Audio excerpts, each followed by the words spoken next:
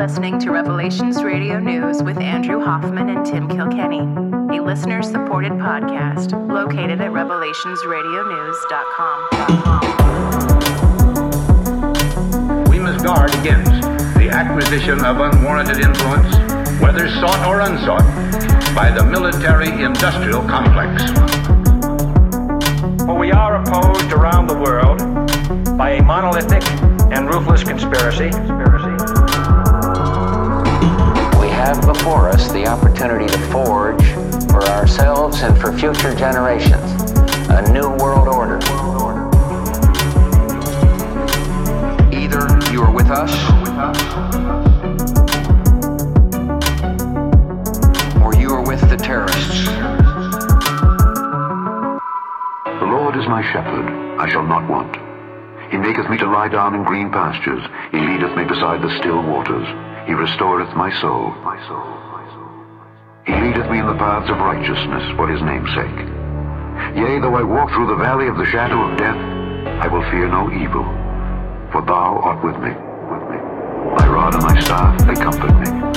Thou preparest a table before me in the presence of mine enemies. Thou anointest my head with oil. My cup runneth over. Surely goodness and mercy shall follow me all the days of my life, and I will dwell in the house of the Lord forever.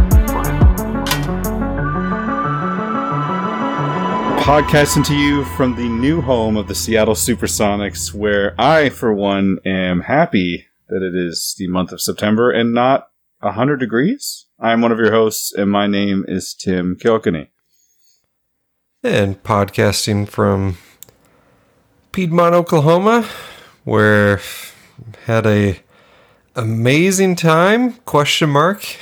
At the Oklahoma State Fair with older daughter, and it's the younger daughter's birthday tomorrow. I'm Andrew Hoffman. All right, well that's awesome. I guess we're good. So just wrap it there. You want to hear the story? Bro, I was born to hear this fair story. I'm ready. Okay. I'm going to sit back and grab some popcorn. It was Saturday, which for me is a work day. Mm-hmm. And so I tell my daughter she wants to go to the fair. I'm like, all right, if I make a sale, we'll go to the fair. So I go. I only have one appointment. Make a big sale. Take her to the fair.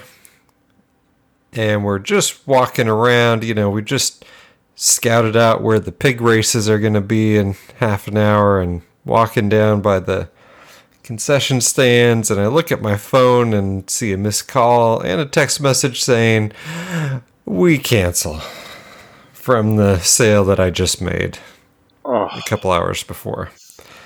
So then I'm trying to communicate with them. They're not answering the phone. Communicate with my boss. He's not answering the phone. All the while I'm at the fair trying not to just be on my phone the whole time. So not great.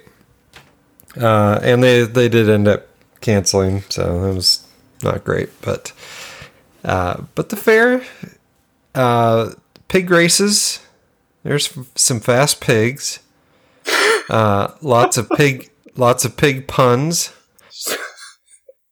So we still haven't learned our lesson. We're not going to get into any stories. We're just going to do our thing. I think this is why our listenership has never really grown. We're just right into our normal thing. Initiation. Yeah. And, but I'll tell you what the highlight was. Have you gone to the fair this year? Not this year, no. If you go, okay, I do recommend the Wild West show. Okay. So, how do you ride a horse standing on top of it? This is impressive to see. Oh yeah, As far as horses and actual cowboy talent, we're right in there. I mean, there's very few places that can compete. And obviously Texas, some places in Tennessee, but yeah, this is our thing. Yeah, there I think was one guy that's actually from Oklahoma, but it's a whole show that travels around, so it's people from all over. But yeah, some gal riding 2 horses at the same time, standing up with 1 foot on each horse. It's like, and man, then it sounds like the opening sequence to the World's Fair, 1935. So then, was she wearing like some like sequined dress and? Kind of. Yeah. Well, there a different one was wearing more of the sequin dress thing, but yeah, some impressive horse riding stuff for sure. And then, dangle with like 1 foot in the saddle and scrape your head on the ground type deal, or the guy would jump down out of the saddle, hit the ground, bounce back up into the saddle. It was some impressive stuff. Definitely not, I could do that type thing. So, but, and then there was some, I recognized a couple of the songs. Journey, maybe? The original lead singer of Journey? I don't know. Yeah, maybe. I don't know. But still rocking the state fair circuit. And, it was all right, but I mean, I know the fare prices they've always been expensive, but kind of a whole new level. So I'm going to throw a phrase at you, and you interpret this phrase for me. Okay.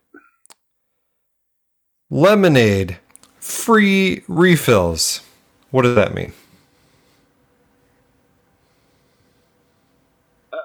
I mean, sorry, I haven't been prepped, so I apologize if I'm wrong. So much pressure. That means that you can purchase a lemonade, and then after the first one, the lemonade is free. Man, that is exactly the interpretation that I put on that. But the lady kindly explained to me that, and this is post-purchase attempted free refill. So a couple hours later, and she says, "No, not at this fair." And I said, "Well, you have a giant sign here. It's at on this the cup fair that says free refills." She says, "No, not at this fair." I'm like, "Well, why don't you cover up the sign?" Or she's like, no free refill, $4. Oh my God. So it costs $4 for your free refill, which was the initial price $4? No, the initial price was $10. Oh my gosh. But and that inflation is it's hurting right now, isn't it? Everything is just. She's like, "Oh yeah, it would normally be $14 with free refills, but at this fair we do $10 and then $4 for a refill." Like, okay, cool. Yeah, so you can narrator can fill in. Andrew did not get the $4 refill. That was and, yeah. But, I did. Our cars are old and they're Land Rovers, and around the time they were made, there wasn't like a $5 gas. So I feel like I spend all my time at the pump these days. It's like a never-ending cycle. I'm just filling up with gas every day, multiple times. Not multiple times a day, but I don't know. That inflation, man, it's crazy. It's out of control. It's kind of wild. Yeah, it is. It's but I do want to give a shout out to Robertson's Tire Shop. Oh wow. Okay. So I guess we're just gonna throw it out the window. Like, okay, cool. We were gonna do Broken Arrow, Oklahoma. We were gonna do a no advertisements, but now you got some great tire stories, so we're gonna have an advertisement. So, well, I just to balance it out, they fixed a tire that had a screw in it in about 5 minutes for free. Yeah, that's awesome. Yeah, that's very awesome. So I gave them a positive Google review. Prices have gone up. Except there. And then not there. So when I purchased the lemonade, I purchased a lemonade and a small thing of French fries, because that's one of the only foods my daughter will eat, right? And so they told me the price, which was $22. Right. And I pulled out a 20 because I heard 22, but it didn't process through my brain. Like, I handed her a 20 and she just stares at me. And then I realized I hadn't given her enough money for a lemonade and a small thing of French fries. So, okay. More money. This is our beloved my silly intro was for of course the Oklahoma City Thunder, who was the Seattle Supersonics. They have the coolest thing, and I think you're going to try to catch a game this year, so you'll get a chance to check this out. They have a kids zone at the stadium where you can buy one of 5 things for children if you have a child with you. They are all $1 inside an NBA stadium. Oh, wow. A hot dog, small fry, some sort of juice squeeze thing, and then there was a couple other things. I think it's like one small candy or something else. But there's all $1. If you have, you can't just as an adult be like, I'll take 17 of those kid hot dogs. Yeah. No, you have to roll up with your kid, and it's $1. I thought that was like the coolest thing. So anyway, yeah, these prices are just wild. We were, as I mentioned last week, we did a quick trip to New Orleans and back, and it's like, I'm hungry. I could get a sandwich. I'm going to walk around and go see if I can go find a sandwich in the airport. It's like, it'll be $17. Not hungry for a sandwich at all. I'm going to wait till we get there to get some real seafood. It just turns out I'm not paying that. So anyway, what's going on in the news? I guess there's a lot going on. There's a lot. Yeah. So I did. I don't have any fire stories, but when I asked for input, it does seem like there was a lot of fires going on. What's going on? That was one of the requests to talk about. I don't know if you have any fire stories or takes on fires, or I don't. What have you? I have picked this up from our Telegram group. So for those of you who don't know, we have started a Telegram group. I think we're up to pushing 70 now people on there, which is fun. A lot of Truth is Stranger Than Fiction listeners, as well as original revelators, as Dr. Future referred to us for some strange reason. But anyway, one thing I've picked up from the group, and I've enjoyed a lot of talking with the group, but a lot of preppers out there. A lot of we don't do enough talking about prepping, and I don't think we do enough prepping. So yeah, we are not expert preppers. Yeah, the thread did you read the thread that was thrown in about prepping? It's kind of a link to an out of sight out of the Telegram site thread that I think Reno threw it in there. But it was a guy from Bosnia, and he survived in a city, I think it was 60,000 people that were completely surrounded by the military, and nothing was allowed in or out. Power went out, and he lived that way for a full year. Oh, wow. And as you can imagine, things went completely sideways for everybody who lived in that city. Yeah. And the thing I took, there's a lot to take from there. One of them was you can never have too much ammo, which I thought was interesting. But another, just like a little, just a little kind of extra credit bonus thing. Apparently, cigarettes, alcohol, and coffee will be like currency, premium items. Yeah, currency would be a great way to put it. Yeah. Kind of weird, right? Like, man, what do you got back there? Is that storable food? No, that's a pallet of cigarettes. So pallet of cigarettes ready to go. Ready for the black market or the survival market. Yeah, see what happens. I don't know. But the number one thing that he talked about was safety in numbers. So I don't know if my house would be the better place to hole up. I think between the two of our houses, it probably would be. So I think the Hoffmans just have to get over here. I don't know a lot of other people that I'm willing to hold up with. And he just talked about, like, if you didn't have large numbers, you got one guy with a gun trying to defend his family. I mean, he has to sleep, and if they're surviving in there, then there's probably food in there, and things go crazy. You need to have, watches and people that can, Anyway, it's just a wild thread. And now that I've brought all that up, I got to throw that in the show notes to this show so people can go check out that thread. But, yeah, crazy stuff. And he just kind of emphasized, like, you have no idea the lengths you will go to make sure that your children can live another couple days. Like, once things go real bad, like, things can get kind of wild kind of fast. So, yeah, well, being in the city period when I think of prepping, I think of like getting out away from everything. But yeah, if you're in that situation with the army surrounding you, I don't know, a whole man. new Like, level. Well, what do we do? You and I, we're going to go live with the cows. I mean, a lot of people are going to go out there and find those cows, kill them, eat them for food. So I don't know where we're going to go, man. Like, get out away from everything. How well is, you have a daughter with special needs. I have a daughter that's 3. I don't know how well I'm going to be able to haul everybody around out of the city. You know what I mean? Right. Yeah. If it's just me, maybe just you. Look, let's go, bro. Where are we going? Hop on the back of the Jeep. I'll mount it up there. It'll be like the A-Team. We'll spray paint Revelations Radio News on the side. And it's like Mad Max. Go down through Texas, pick up some RRN people down there.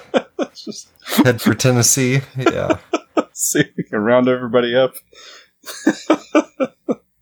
No, man. Like, we got to hold up. I got tiny kids. You got kids that can't just move. They can't just be on the run out there on the prairie somewhere, hiding out, avoiding sticker bushes and snakes, and trying to hide from the authorities.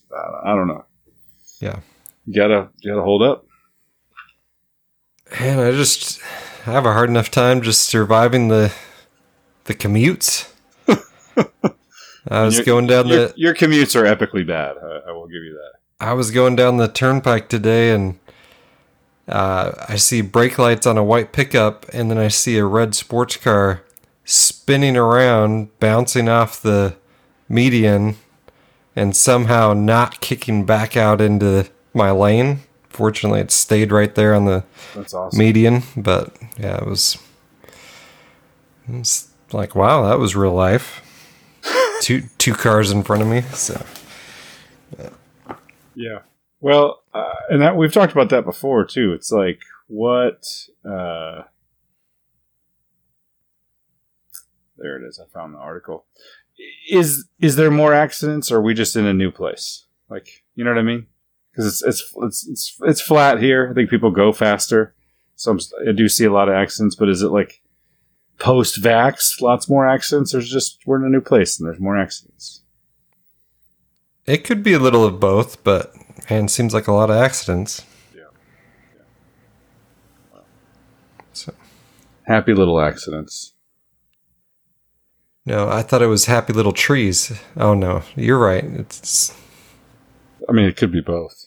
I think he used both in painting videos. So just going off of this is completely just framed train of thought. Going off to the side of the barbershop building that is here in town that I take my son to, they have Will Rogers, Jim Thorpe, and then Bob Ross painted on the side. And I just realized the other day, I was like, that makes no sense unless he's from Oklahoma, and he is? I'm looking it up now. We're all going to learn together. Is Bob Ross from Is this a good question Oklahoma for Chat GPT? Sure.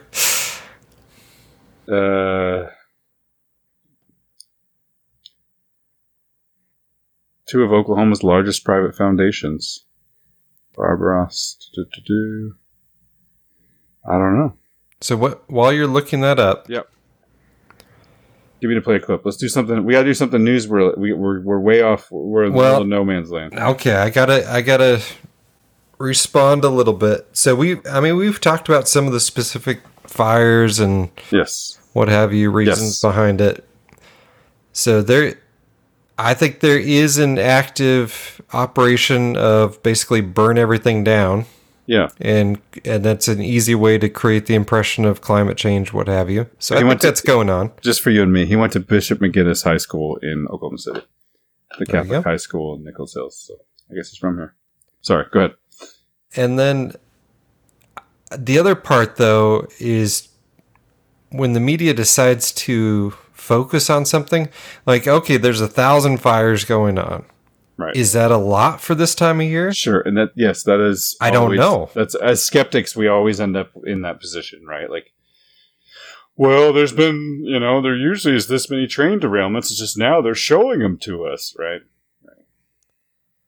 And so there is that element of your inability to accurately judge risk through the mass media lens, because you're getting shown some things that you shouldn't be worried about, told to worry about them, and vice versa.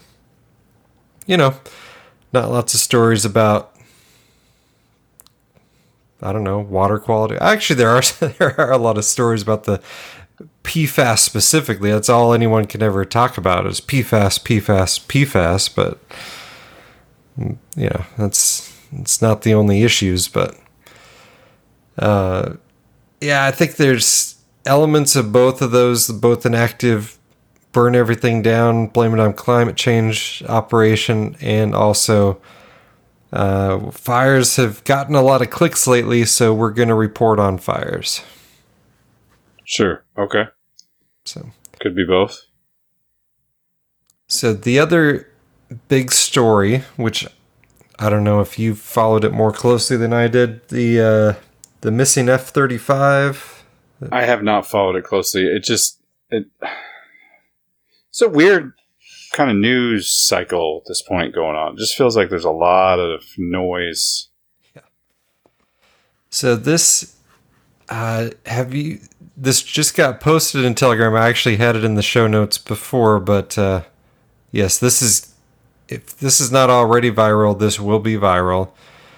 Play the Between a Screech and a Whistle full. So this is a gentleman who heard what he didn't realize at the time, but turned out to be that F-35 going and crashing into the ground. There's some entertainment value, but also see if you can spot the 9/11 truth related element in this clip. In the bathroom taking a shave, and I heard a screeching, between a screech and a whistle. I said, what in the world is this? And I heard a boom. Then my whole house shook. White says he didn't realize it was a plane at the time, so he didn't call anybody. The first thought came to me, I said, what's a meteorite coming out of space or something? And I said, well, if it's an airplane, it needed to be reported. But the thing was flying is too low. The F-35B airplane wreckage created an extensive debris field. The wreckage is located off Old Georgetown Road. Military security is very tight, with numerous red and white signs on the... Obviously, humorous color. This will be auto-tuned and played and remixed a million times, which will be entertaining. But he saw a missile, heard a missile. I didn't even go there. I went with the debris field. There's a debris field. One F-35 crashes and there's an extensive debris field. That's the whistle. That's the missile, man. He hears the whistle, then hears the boom, and then there's an extensive debris field. Yeah, that's a missile, man. No, but I'm saying... I hear you. 9/11, Flight 93, Yep. No, where's the plane? Where's the wreckage? Yeah. You got a couple little pieces, and then the supposed plane hits the Pentagon. There's no plane. Sorry about that. And then, you could play the ISO clip, which is probably up too loud, too. So. Oh, was the last one too loud? Yeah, it was way too loud. Maybe I'm turned up too high. I'm speaking too low. I think I'm too low. We too low. I'll boost myself up. Better? Can you hear me? Turn down your volume over there. Saw that between a screech and a whistle.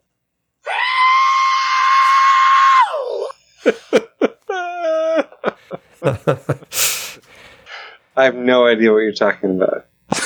Screeching a whistle. I mean, when you look at all the duds that are in entertainment, and then these people, there's pure gold, talent-wise, that you can just get on a local newscast, no problem. Yeah. I mean, imagine having the guts to go full screech on a live news interview. It's incredible. It is incredible. It's funny. My brother-in-law and I were talking about Oliver Anthony, and he was just like taken off guard by how awesome it was, and then it just showed how massively produced and edited all of the like music and stuff that we end up getting is when just one guy can grab a guitar and capture the imagination of millions. Yeah. Yeah, he should be doing, Boostergram Ball value for value music. No, where he still owns the music. Be crushing it. But, so that little interview reminded me of a classic, which I remembered, and I think we played on the show, but I did not remember that this lady was from Tulsa. Oh, no. Because at the time, we were not Oklahomans. So that's correct. So this is a Tulsa internet sensation.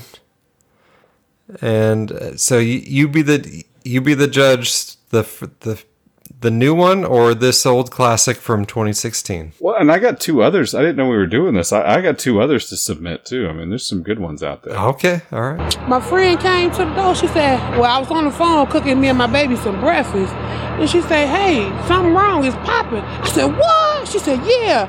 I said, no. So the girl come downstairs. She come out her apartment with her baby with no shoes on. I said, oh, girl, it's cold outside.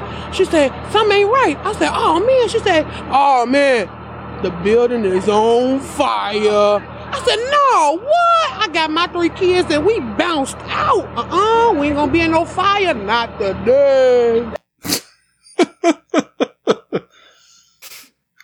Do you remember the guy, somebody was breaking into his house and he catches them in Alabama and he goes on the news and like proceeds to give the most hilarious like take on it, and they auto-tuned it. Like it became like a internet sensation. It was huge. I mean, I'm sorry, these people have way more talent than Jimmy Kimmel. Yeah, no, it's true. Yeah. I can't even find the one I want. There's a Arby's one. These employees of Arby's are interviewed. Oh, there it is. That's right. Oh, I gotta find this. I gotta see if all right, I gotta work on downloading this. So, all right, you do something else. Go somewhere else. I got my submission as well. All right, I'll pull up a story here. Let's do a little scientism. Okay. Very serious science. Okay. When you get a chance, if you haven't seen it yet, you got to look at the picture. It's part of the reason for the article. This comes from Gizmodo. Space drugs factory denied re-entry to Earth. The Air Force and the FAA denied permission for Varda Space's capsule to return and land on Earth. And there's a whole lot of golden foil right there. Yeah. Golden foil, key to all things. So it's like to life. How many things that aren't real can you fit into one story? Let's count them. All right, here we go. After manufacturing crystals of an HIV drug in space, of course HIV, yeah. The first orbital factory is stuck in orbit after being denied re-entry back to Earth due to safety concerns. The U.S. Air Force denied a request from Varda Space Industries. Have you ever heard of Varda Space Industries? No. To land its space manufacturing capsule at a Utah training area. Oh, you threw this in the Telegram midway through the week. Yeah.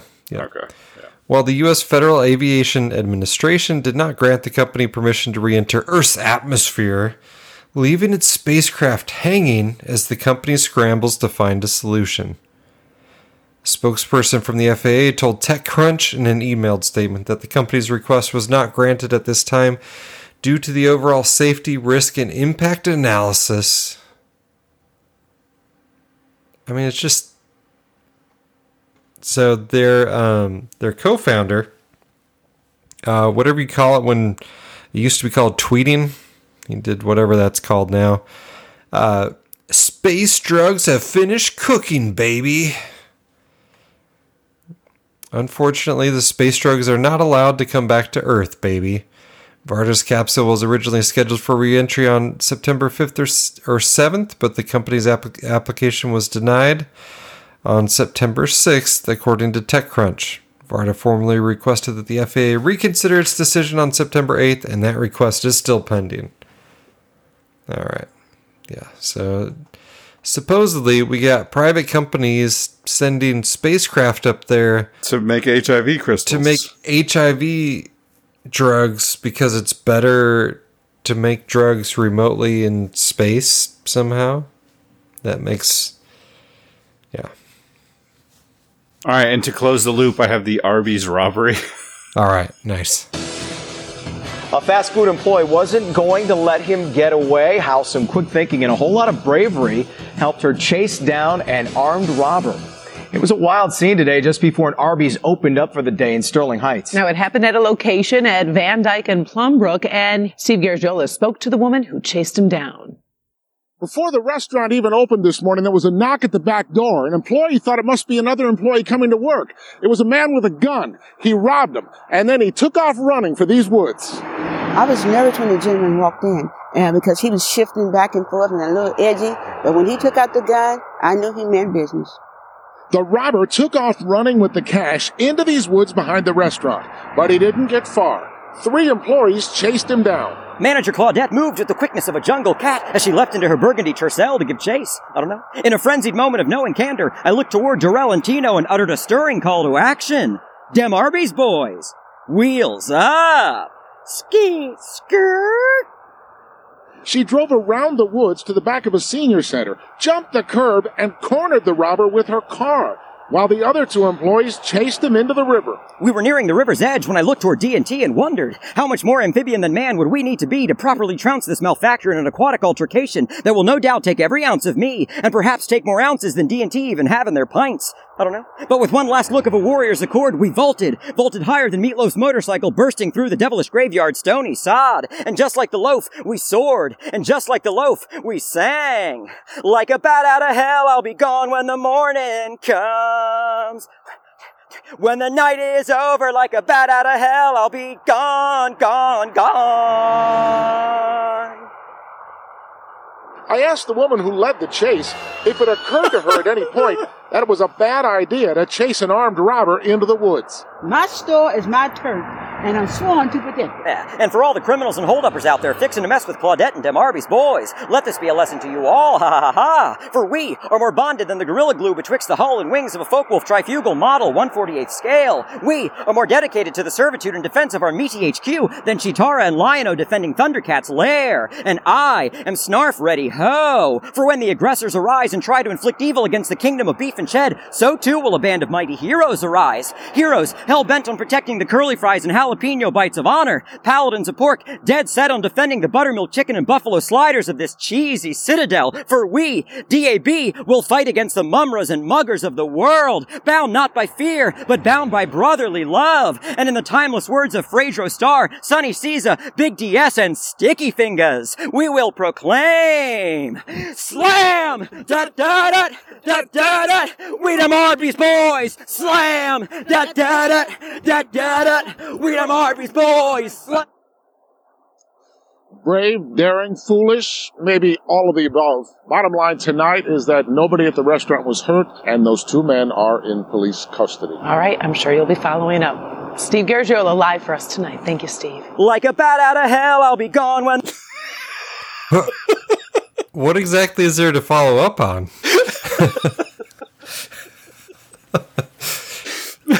Bro, I was dying. Oh. I kind of want to see what that guy looks like. Oh. He sounded like a skinny white boy, but I don't know. He's definitely a white boy, but he's not skinny. He's not skinny. Okay.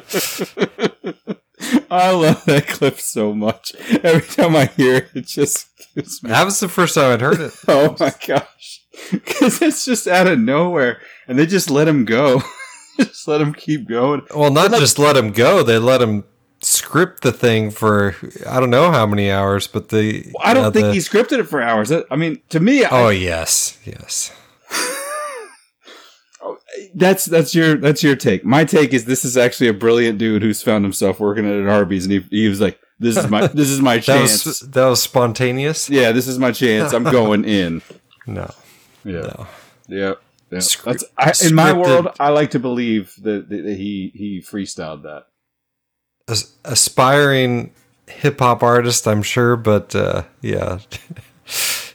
Definitely some writing and some thesaurus work going on for that one. Dem Arby's boys. Scree.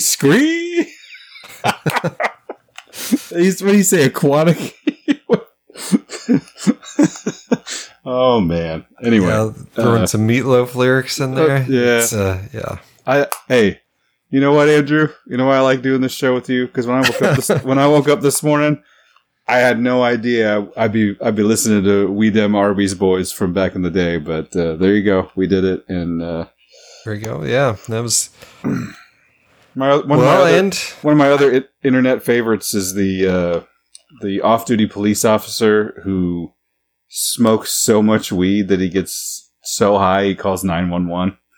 It was a banger from back in the day, early YouTube days. But he calls 911. He's like, "We've smoked a lot of weed, and I think we're gonna die. I think we're gonna die."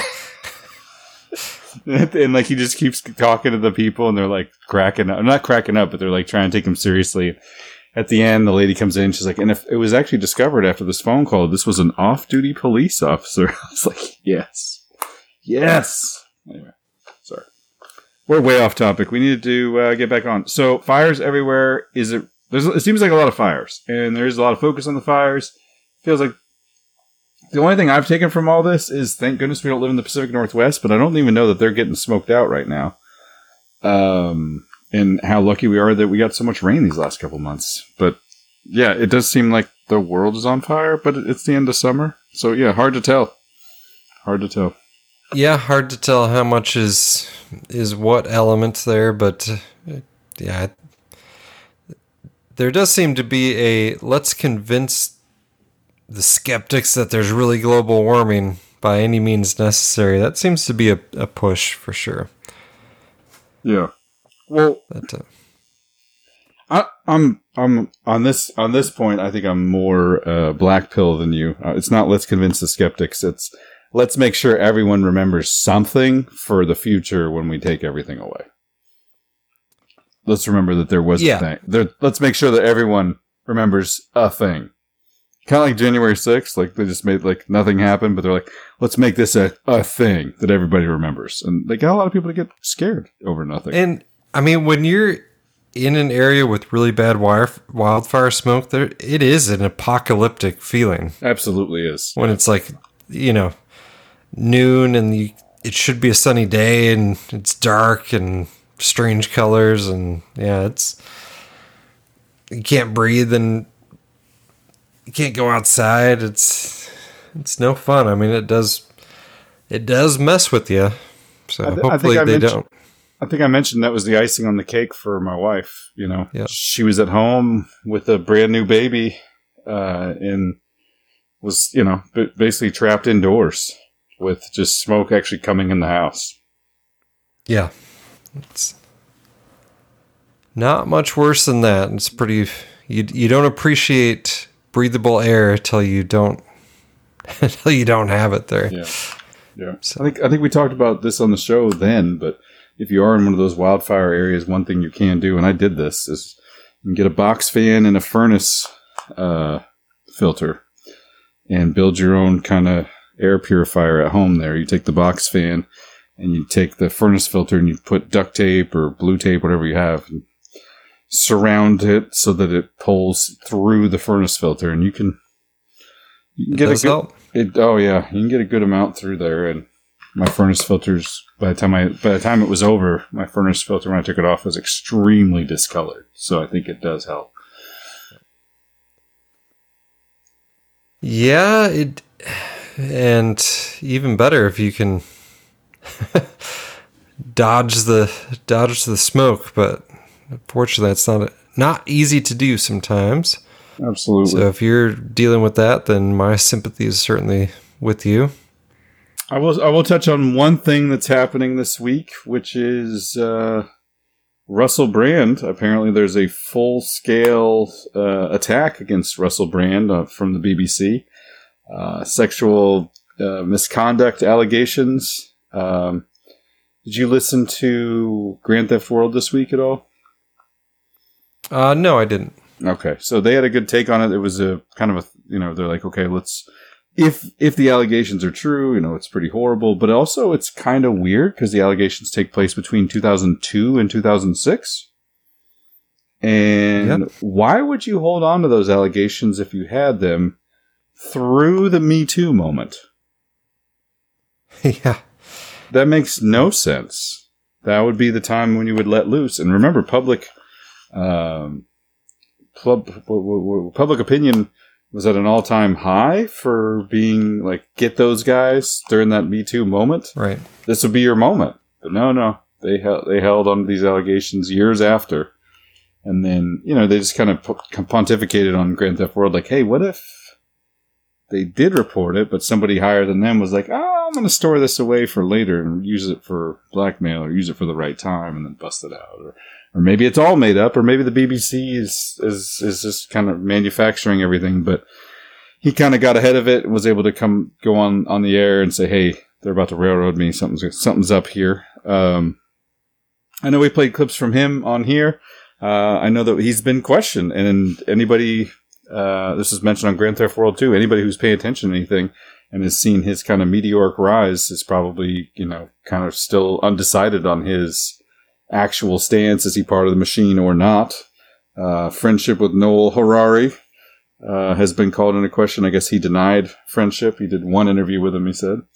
But I do think it's interesting. You got a guy who is pretty much railing against big government and big pharma, and have a fully produced, not even a news story, like a fully produced BBC documentary comes out. Yeah, docudrama. A docudrama comes out. Like, no allegation, no nothing. Just boom, docudrama first. That might be a sign of you're under attack. I do have a clip from him from about a month or two ago, and he was on Bill. Go ahead. Have they actually charged him criminally with anything? That's a great question. Well, I would guess, and I can look into this after I play this clip or while I'm playing the clip. I would guess, based on the allegations, it would have been. I think that these things may have a statute of limitations. I'm not sure, but that would be my guess. So it's a public opinion only type of deal. Or sue him, right? Yeah, let's look into it further. But yeah, maybe sue him would be the way to go. But anyway, this is him within a month or two, this last month or two on Bill Maher. And this is the type of stuff that he is getting a lot of traction saying. He was on YouTube with millions of views, then he moved to Rumble. He's getting millions of views. He is monetized. YouTube, apparently just demonetized him based on the BBC docudrama. But anyway, here is Russell Brand on Bill Maher's show. Well, yes. Out of respect for you and your show, I've brought some facts. Would you? If you'd like, they're actually. You just get the out of here. This is not the place. I thought you like facts. We like facts. I love facts. I wouldn't have mentioned it. I'm English, and you know that politeness is our fundamental religion. But they do pertain to this issue, so may I say some of them? If they inconvenience you, I'll stop saying them. The pandemic created at least 40 new big pharma billionaires. Pharmaceutical corporations like Moderna and Pfizer made $1,000 of profit every second from the COVID-19 vaccine. More than two-thirds of Congress received campaign funding from pharmaceutical companies in the 2020 election. Pfizer chairman Albert Bourla told Time magazine in July 2020 that his company was developing a COVID vaccine for the good of humanity, not for money. And of course, Pfizer made $100 billion in profit in 2022. And may I just mention, finally, and this is also a fact, that the American public, funded the development of that. The German public funded the BioNTech vaccine. When it came to the profits, they took the profits. When it came to the funding, you paid for the funding. All I'm querying is this. Yes. Is if you have an economic system in which pharmaceutical companies benefit hugely from medical emergencies, where a military-industrial complex benefits from war, where energy companies benefit from energy crises, you are going to generate states of perpetual crisis, where the interests of ordinary people separate from the interests of the elite. I mean, crammed a lot into like a minute 30 seconds there, but it's all on point in my book. Obviously, yours too. Just interesting person, interesting thing to keep an eye on there. Yeah. Well, and it's okay. I mean, it's not out of the realm of possibility that he was a total sleazebag. Yeah, good point. Especially from 2002 to 2006, you know. Good point. And then it's like, well, does that mean he's everything he just not said, allowed to have an opinion ever again? You know, is that everything he just said in that clip? What does that change? Nothing. Yeah. So it's kind of like the Tim. They did the Russell Brand and the Tim Ballard. Attempt to take down too, and that's kind of similar. There is some more evident. I mean, they did kind of kick him out of the organization. Didn't really deny that stuff happened. At the same time, I mean, it sounds like he was kind of a sleazeball for sure, but I didn't see anything in the article that was like a criminal type deal there. Tim Ballard? Yeah, on the Tim Ballard side. I haven't even really looked at it. My apologies. I will correct myself here. It looks like it was between 2006 and 2013. So still held on to through Me Too, which doesn't make sense.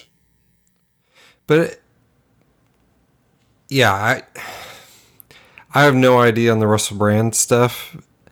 It wouldn't surprise me if it was real, or real but very exaggerated now or what have you. But and then they probably did have it for a long time, and it's like, all right, now's the time to roll it out there. And most of them probably get the hey, Jimmy Kimmel, this is interesting stuff you did on TV. I'm sure you never did stuff worse than what you did on TV behind closed doors. I'm sure there's no accusations floating around from your man show days. And that's how they keep people in line. And you find out about it if someone gets out of line, I think, for the most part. That doesn't mean that they're innocent or didn't do it, but yeah. Directly from the BBC website, have the police responded? In the wake of the allegations made against Brand, the Metropolitan Police said on Monday it had received a report of an alleged sexual assault in Soho, central London, in 2003. The Met said officers were in contact with the woman and providing support to her, adding that we continue to encourage anyone that believes they may have been a victim of the sexual offense, no matter how long ago it was, to contact us. The force first spoke to the Sunday Times on Saturday. It has since made further approaches to the paper and Channel 4 to ensure that any victims of the crime who they have spoken with are aware how they may report the criminal allegations to police. That sounds pretty weird. Doesn't that sound weird? The force is repeatedly going to the Sunday Times here. On Sunday, the Los Angeles Police Department said it had not been notified of any incidents, reports, or allegations regarding Russell Brand or any of the accusers. It did not immediately confirm reports of an LAPD officer being alerted by a rape crisis center in 2012 about one of the accusers being treated there following an alleged incident with Brand. It could not immediately confirm. It could not.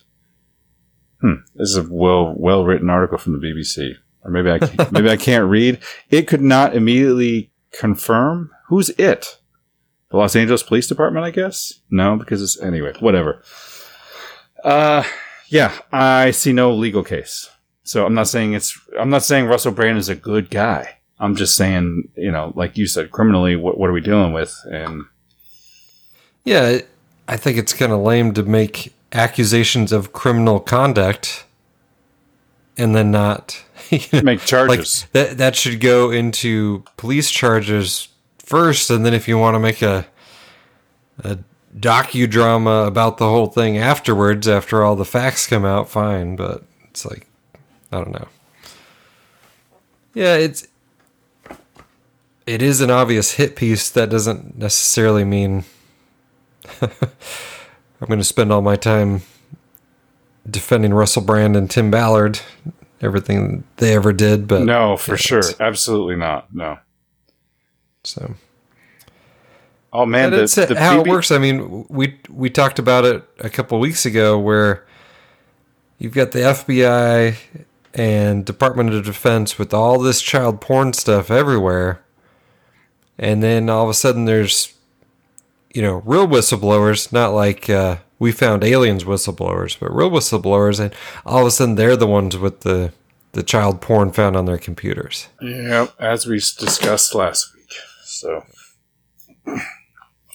very interesting. All right, just thought I had to touch on that. It's a weird deal. Weird deal. So the Twitter algo, which I don't go on Twitter very much anymore, but because of the stories that I click on, it's now showing me stuff like this.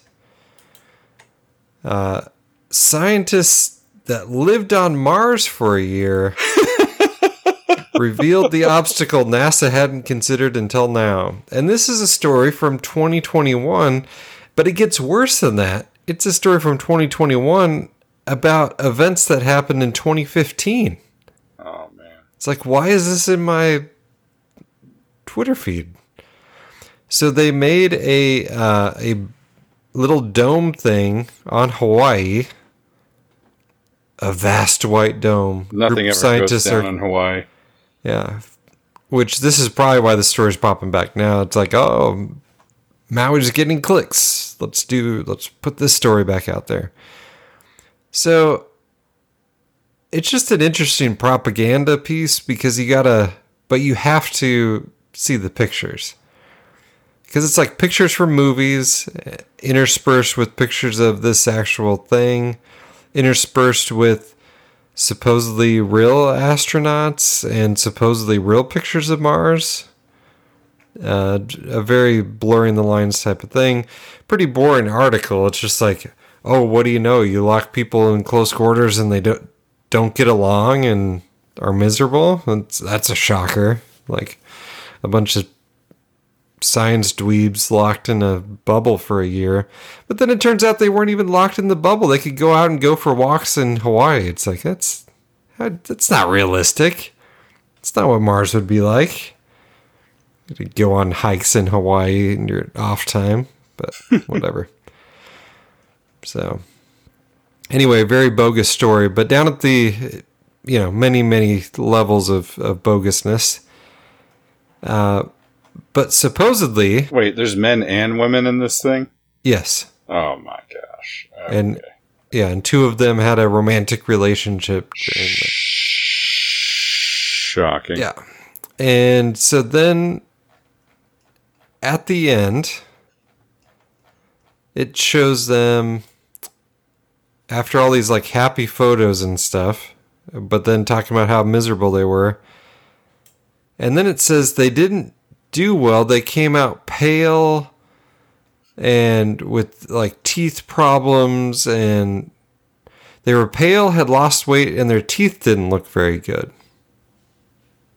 Okay. But then no fluoridated water on Mars. I don't know. But here's my question. I'm ready. It's supposedly a year in which the rest of the story, you find out that they got to go, like, leave the bubble and go on walks in Hawaii. So I don't know why they were pale. But supposedly, okay, the year in the part-time in the bubble makes them pale, lost weight, and their teeth didn't look very good. And yet the people are just floating around on the space station for years at a time no big deal. Coming back just fine. ISS. Yeah. Okay. I'm just asking. So I don't see any problems with this. Like the supposed actual pictures of Mars where you can see like a mouse and the. Well, I like how I guess never mind. I was thinking of a different story where they all came back with a fresh haircut. Oh, that was recent too, though. They came back from I think it was from the space station, right? ISS, fresh haircuts. Yeah, fresh haircut back from the ISS. They were there for a year. Yeah, it's well, maybe it seems like they would have made that into content. Like, look at the hair just floating. Look at the hair floating in zero gravity. Oh, it's so crazy to get a haircut in space. That's comedy gold right there. But also, so how did these 6 men and women react when forced into close quarters of a simulated mission for 12 months? Being a veteran of 4 years in the United States Navy, could have predicted, not in a submarine, but could have predicted many of these things. Yeah.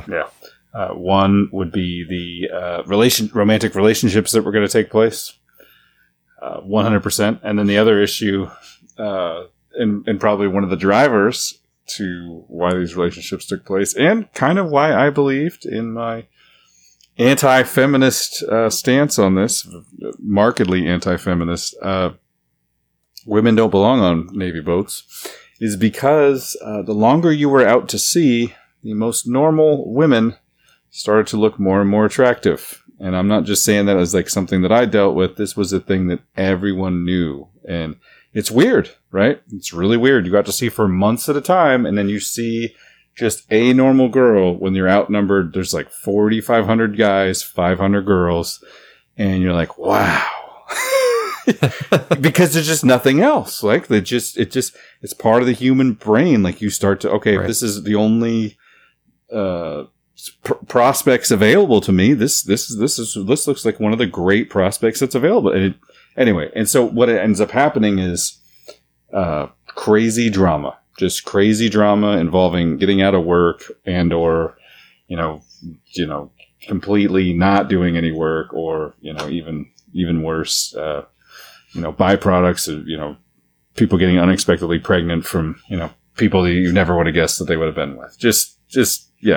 Crazy stuff. I'm not a fan of it. I'm not necessarily a fan. I think I've talked about it before. Women on the front lines. I don't love that either. It's not a cool deal. Just the gender ratio deal is a problem. Not as extreme, but on a much larger scale. Look at what's going on in China. What is going on in China? Well, with the one-child policy for so long, and male children were prioritized, so people would abort their unborn daughters, and then you end up with too many men, not enough women, and pretty soon you need to have a world war just to kind of balance things back out and start over. So, that's interesting. Thank you, Rockefeller. Yeah. Maybe they could get some migrants. Yeah, they would need migrant women though. No, it's true, but we don't get those here. We get just migrant men. We have to talk about this. I think every day a little bit more about the Children of Men show, where you just couldn't get across borders because everybody was so mad about the stuff going on. But man, we're within view of the backlash. Yeah, absolutely. It's just crazy. I don't even know what to say. Good for Governor Abbott for shipping everybody out, but also he's a WEF, stooge, and that may have been part of the plan the whole time. Disperse the migrants throughout the United States. I mean, we are absolutely being invaded. These are not families; these are military-age men from everywhere. Come in, get a phone, get a debit card, get bused to wherever they want to go. I mean, it's crazy. It's crazy. And what's going to happen, down the road here, we're going to have some sort of false flag, some giant explosion, some assassination. They're going to blame it on, it's all these migrants. We got to lock everything down. We got to, what we should do is take everybody's guns. Right. Yeah. It's not good. We are being invaded. It's not good. I don't mean to be alarmist, but it's not awesome. Governor Abbott's talking about building the wall now, and I mean it's just. And it's not just us. Germany has been invaded. It looks like entire islands of Italy have been completely invaded. They got like 10 times. They got like a 10-to-1 ratio of migrants to residents of some of these small islands in Italy. Yeah. Oh, it's in Libya already happened in Europe for the most part. I mean, yeah. And Libya is now a complete disaster after their earthquake / flood / holy cow, that whole area has been decimated, and that's just going to drive even more people out of the area into Europe. I mean, it's not awesome. It's not awesome. And what they're doing is they're slowly subverting all the Western countries and their, quote unquote constitutions, and, bringing in people that will kind of degrade the population. And, it's not the same culture. It's a different culture. Not that there's anything wrong with their culture, but it's just, they don't know what it is to be an American, what rights they do have. And they're just like happy to get, 3 hots and a cot, or 3, to get a bed and place to work. And they are, well, and a lot of times they're getting lied to about what they're going to get too. Yeah. Great point. Yeah. They're bused to New York. And told, America, it's great. You'll get a job, you'll get a place to stay. And then when that stuff, like, oh yeah, we'll have your kid waiting for you over there. Don't worry about it. And you never see them again. Yeah. Missing children. There's a lot of missing migrant children. A lot of missing children from Hawaii too still. That really hasn't been resolved, but no, we're headed into some strange times, my friends, some strange times. Yeah, if Tim Ballard indeed, made inappropriate passes at female coworkers, that does not mean that child trafficking is not a problem. Is that false equivalency we're talking about here? It's like, well, Tim Ballard's, did inappropriate things. Okay, so therefore, what's the takeaway here? So therefore, child trafficking debunked. Not a problem. Not a real thing. And I'm sure they can find a couple Hawaii school children who are perfectly fine, and their parents didn't feel like, filling out the paperwork on the next island over or what have you, but that doesn't mean they're all fine. Absolutely. That's a good point. One thing you could do is just sprinkle some QAnon on it. There's a bunch of children missing in Maui, but all these QAnon people on the internet, it's a tragedy what they're going through over there. We should leave them alone, not ask them all these questions about where their missing children are, like those QAnon crazies. Yeah, it'll become, because the conspiracy theorists are saying it's more of a problem, so it's kind of the inverse of Sandy Hook, right? Yeah. So Sandy Hook, you got the, hey, isn't it strange that the guy in camo with guns, they don't talk about him anymore, and all the reports of other shooters, and the fact that they said it was his brother at first, and then we'll just sweep it under the rug, and you're just denying that family member, pointed out it was strange. They burned the school, or destroyed the school, destroyed all the evidence. That's pretty normal. They tend to do that. Yeah. Let's see 9/11. When they put the January 6th barricades up, just burn the whole scene. Stop. Yeah, put the walls up in Maui. Yeah, Maui. Exactly. So I've got a very short clip. I would have got more clips from it. I talked about the Geopolitics and Empire podcast. And he had Joe Allen, who is the transhumanism editor of Steve Bannon's outfit. Nice. Which, that's a title I want, man. Can I be the transhumanism editor of Revelations Radio News?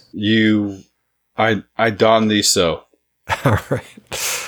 So, the interview was titled... actually, sorry. It's taken. It's taken. All right. It's me. So... Dark Eon, Transhumanism, and Idiocracy Run by Algorithms. Very good interview. People should check that out. But I just pulled a very short clip. Transhumanism summary here.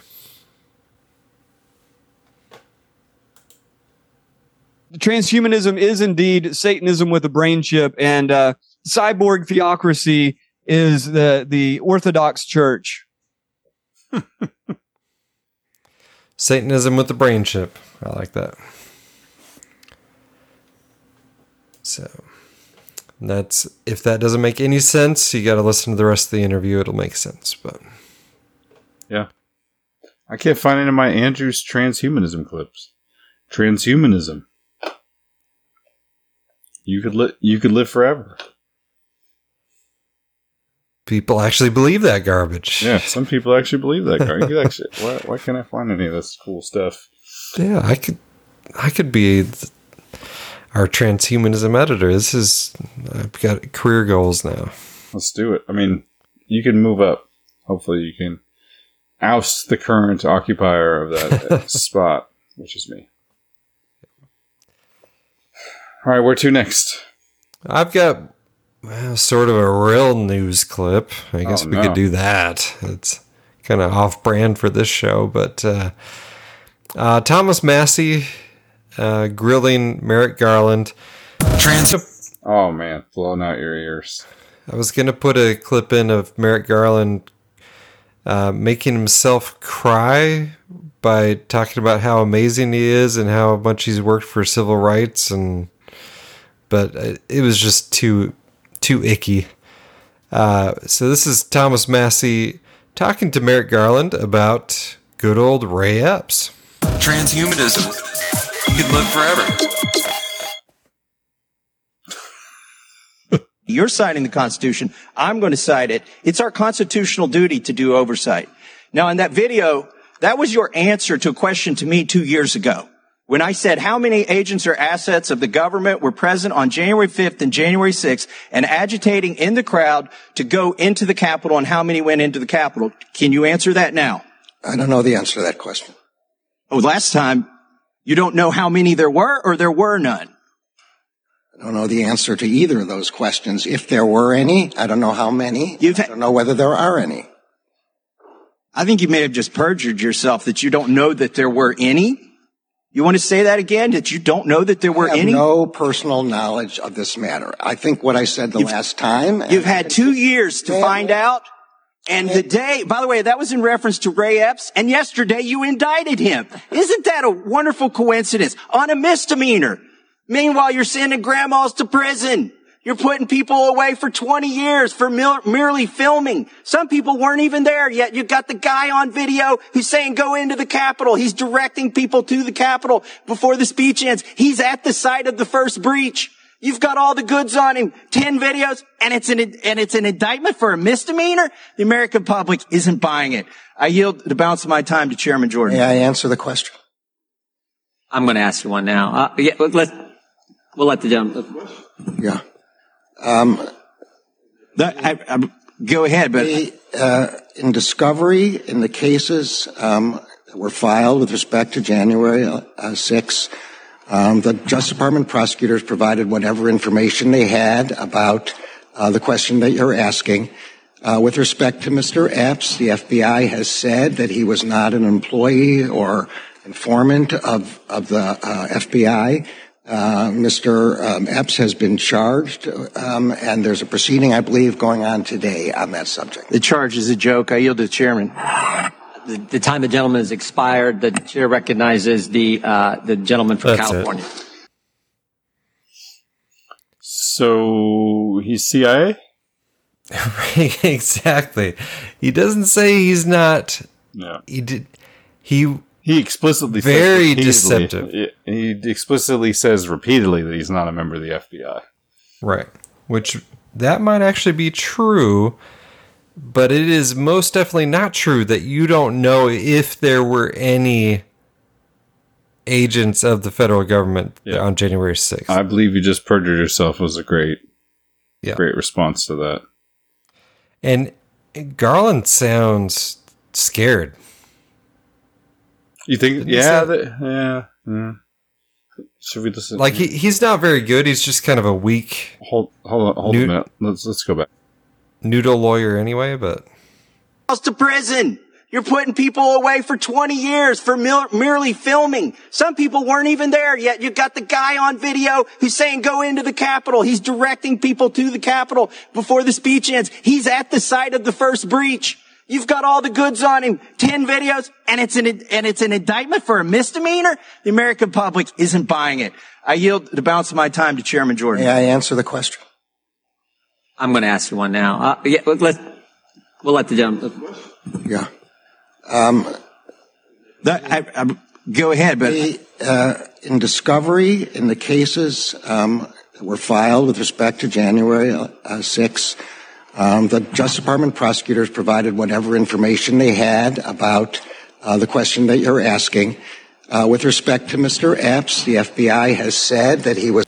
Yeah, right. He sounds kind of scared. He can't even hardly. He actually says January 6th because he can't figure out what else to say at that moment. Weird. Yeah, that's weird. And that guy was supposed to be a Supreme Court justice. Mm-hmm. Yeah, I think he's one of the kind of what they're doing with Joe Biden, where it is supposed to send the message of like, look how weak and pathetic your country is because these are the people in charge. Yeah, demoralization campaign. It's definitely demoralization. And folks, the list goes on. I'm starting to bore myself here, but this is important stuff. I think.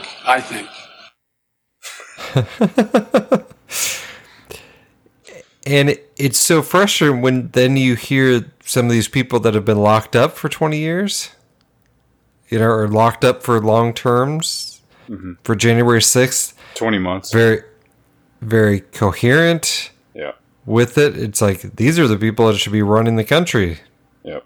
And they're the ones getting thrown in jail. And it's never underestimate how absurd tyranny can be, though. I mean, if you read Alexander Solzhenitsyn, it gets real absurd real quick. And we're, full speed ahead on the absurd train. We sure are. We sure are.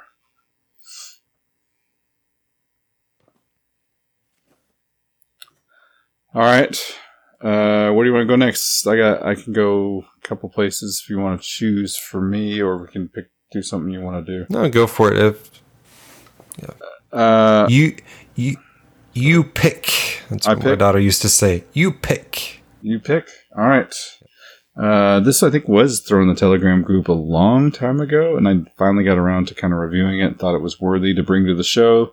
This comes from BitChute via the Telegram channel, but a resident of Lahaina talking about some interesting issues with the Lahaina Police Department Chief of Police.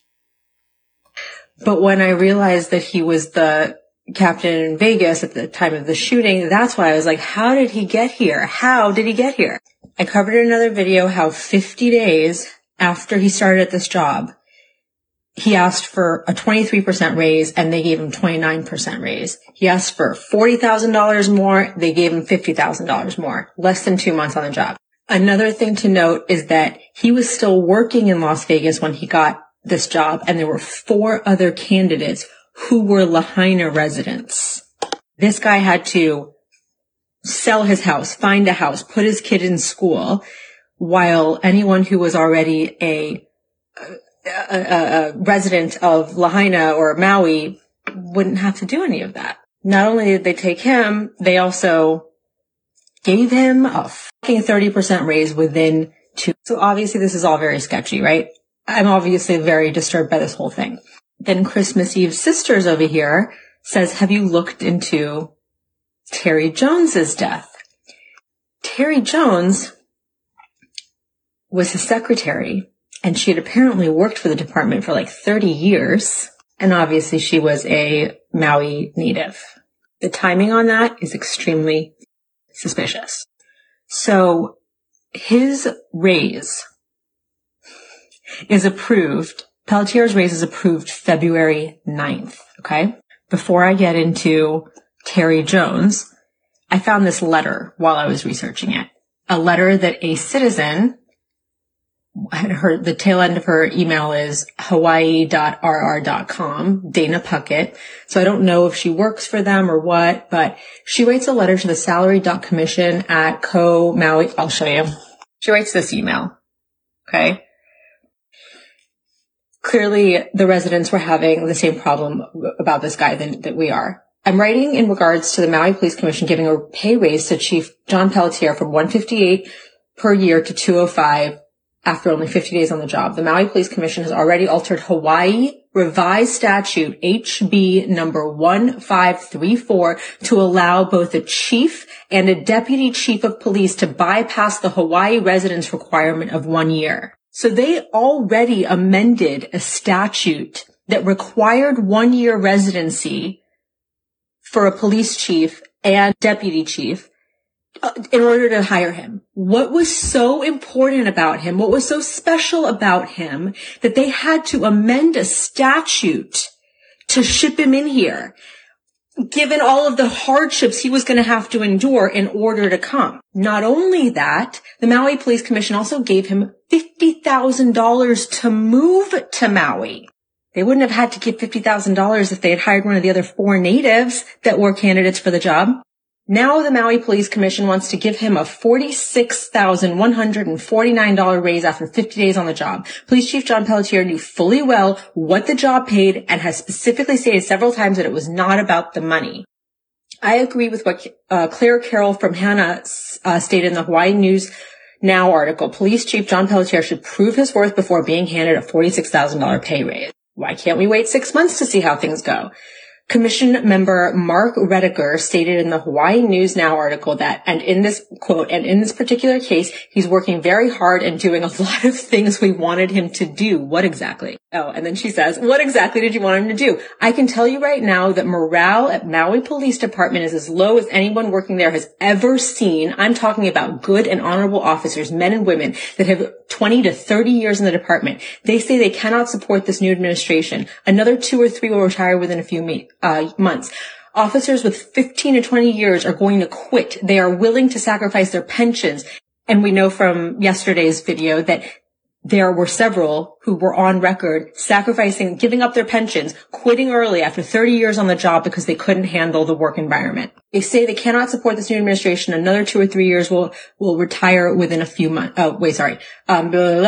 are willing to sacrifice their pensions. I already said that. This sounds pretty bad to me. The community relations section, which was quite a successful section, was completely scuttled. Why? For what reason? There was no discussion, no informing the public, no informing SHOPO, S-H-O-P-O, no meeting with the 2 chiefs. All the section commander received was a series of curt emails demanding that, quote, effective immediately, you will no longer be this, you will no longer be that, move out of your office by this time. What in the world is going on over there at MPD? What are we going to do if they all quit? Are we going to lower the standard of excellence and training that made MPD one of the most highly trained and respected agencies in the country? Are we going to allow this police chief to bring in from wherever, rank for rank, all of the people he thinks he needs to fill this department? Who is going to vet these new officers? I'm very concerned about this. It's a known fact that police departments all over the country have been infiltrated by hate groups, white supremacy, KKK, Oath Keepers, Proud Boys, and much more. MPD and Maui are melting pots of all cultures working in harmony together, and we need to keep it that way. I'm not sure what the Maui Police Commission wanted these 2 chiefs to do, but whatever it was, it's not working. Please, for the sake of the many honest and hard-working police officers at MPD, wait on the pay raise. It's like a slap in the face to them, and please look into whatever is causing the very low morale and officers retiring at such an unheard of rate. This is insane. I did not know that they also paid him $50,000 to move there when there were 4 other candidates who were natives. We're well aware of the low morale, and back when this, so the article that I had read to you guys yesterday was from July or something like that. This was back in February. So before they approved the raise on February 9th, they were well aware that people were quitting, dropping like flies.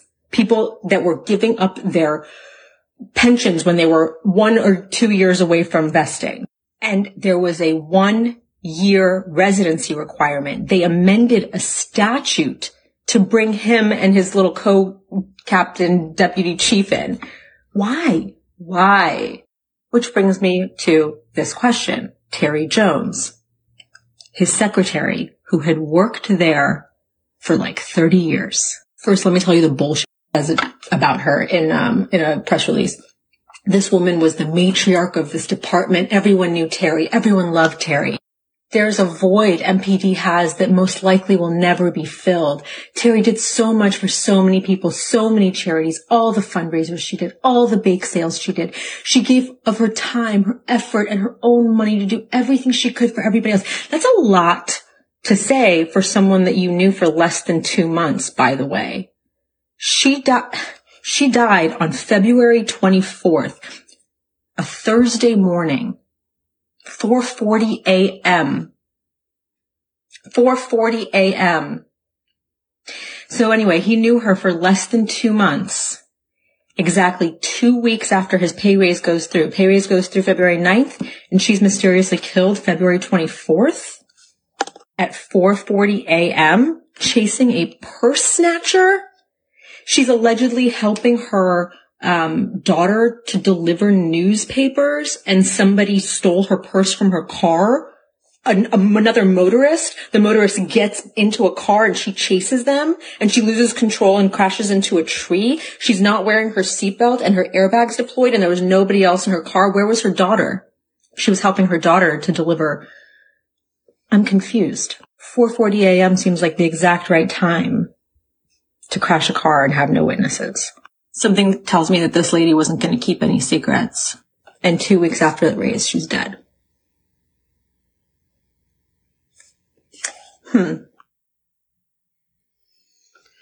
All very interesting things. I've added some editing work for myself there, Andrew. No need to mention that. But thoughts on the video? Yeah, at first I thought, didn't we play this? And then I realized, oh no, I think I may have. Was it me that put it in the Telegram channel, or did someone else? And that's where I saw it. I don't know. That's where I saw it originally too. But then I'm like, oh no, the swears, it was too much work, so I didn't put it in the show notes a few weeks ago. But yeah, that was a very interesting clip. I think we may have referred to it before a little bit. Yeah, maybe you did. I didn't get a chance to see it, so I was not aware of it. What was so special about that guy? A white guy from Nevada. Yeah. And if you want to screw up the morale of a police department, you can, because they'll put up with a lot, but putting up with a total outsider coming in and given the higher pay and the waiver on, when some of those guys that were applying for it had probably been in the department for 20 years, 30 years type deal. Not just an outsider, but a Howley. Yeah. Which means white devil. Yeah. A Howley outsider coming in and getting higher pay. I mean, that's not a good look. And it doesn't make sense. What is he so good at? Right. Yeah. What? Covering for the official story? Yeah. Getting all emotional, and which is very anti-cop too. I mean, they deal with a lot of rough stuff.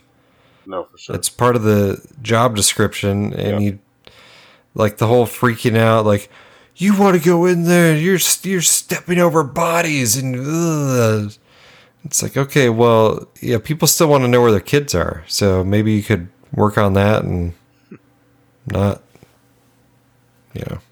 people want to know why you blocked the roads off.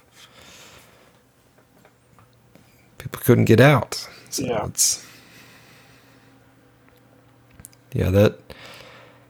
that entire thing, and actually Last American Vagabond did a recent episode with updates both on Maui and on East Palestine. So don't let them,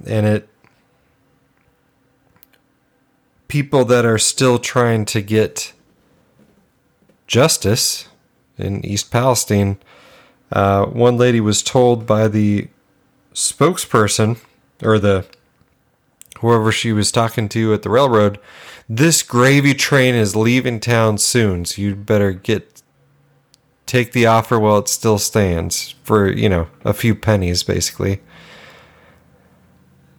And she's like, no, I want you to buy my house so I can move somewhere else. Wow. And the whole family's sick. And they can't afford to move anywhere. That's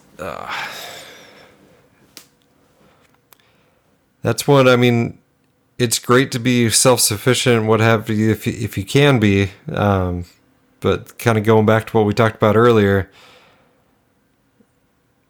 you kind of got to make some friends, or at least be able to rely on the kindness of strangers. But you got something like that going on, you got to get out of there.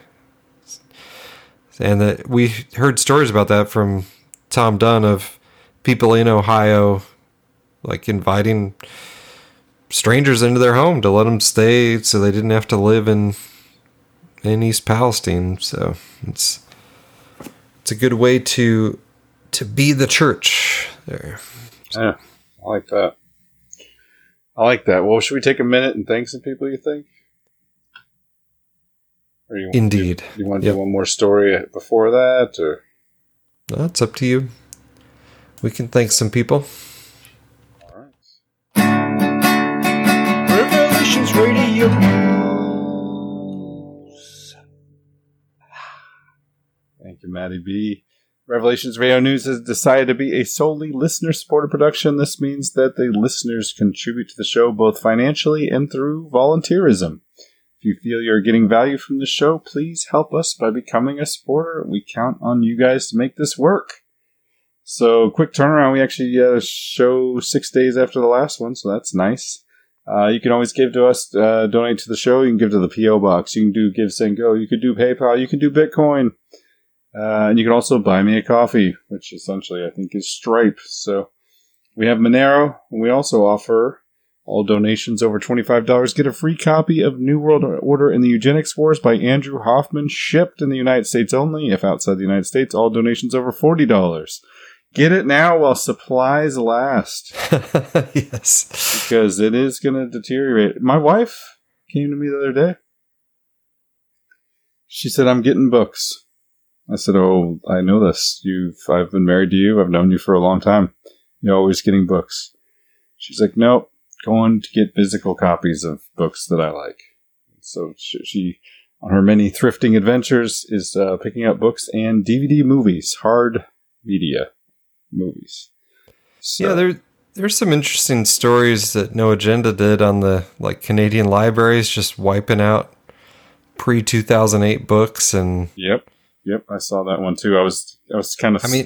In general, the libraries are trending away from books. It's like, who needs books? We'll give you computers and you can, we'll give you digital versions. Isn't that better? Yeah. You want actual physical books in a library? What? Are you an extremist? And I am definitely of the easily distracted by the shiny thing, audiobook or electronic on my phone or, Kindle version of books, but my wife is a purist, and at this point, she is doing it not just to be a purist, because, I think you've voiced this concern about your oldest daughter. Same concern I had about my wife. I think your oldest daughter likes to throw, 6 or 8 books into a backpack to go, on a trip on a trip to Walmart.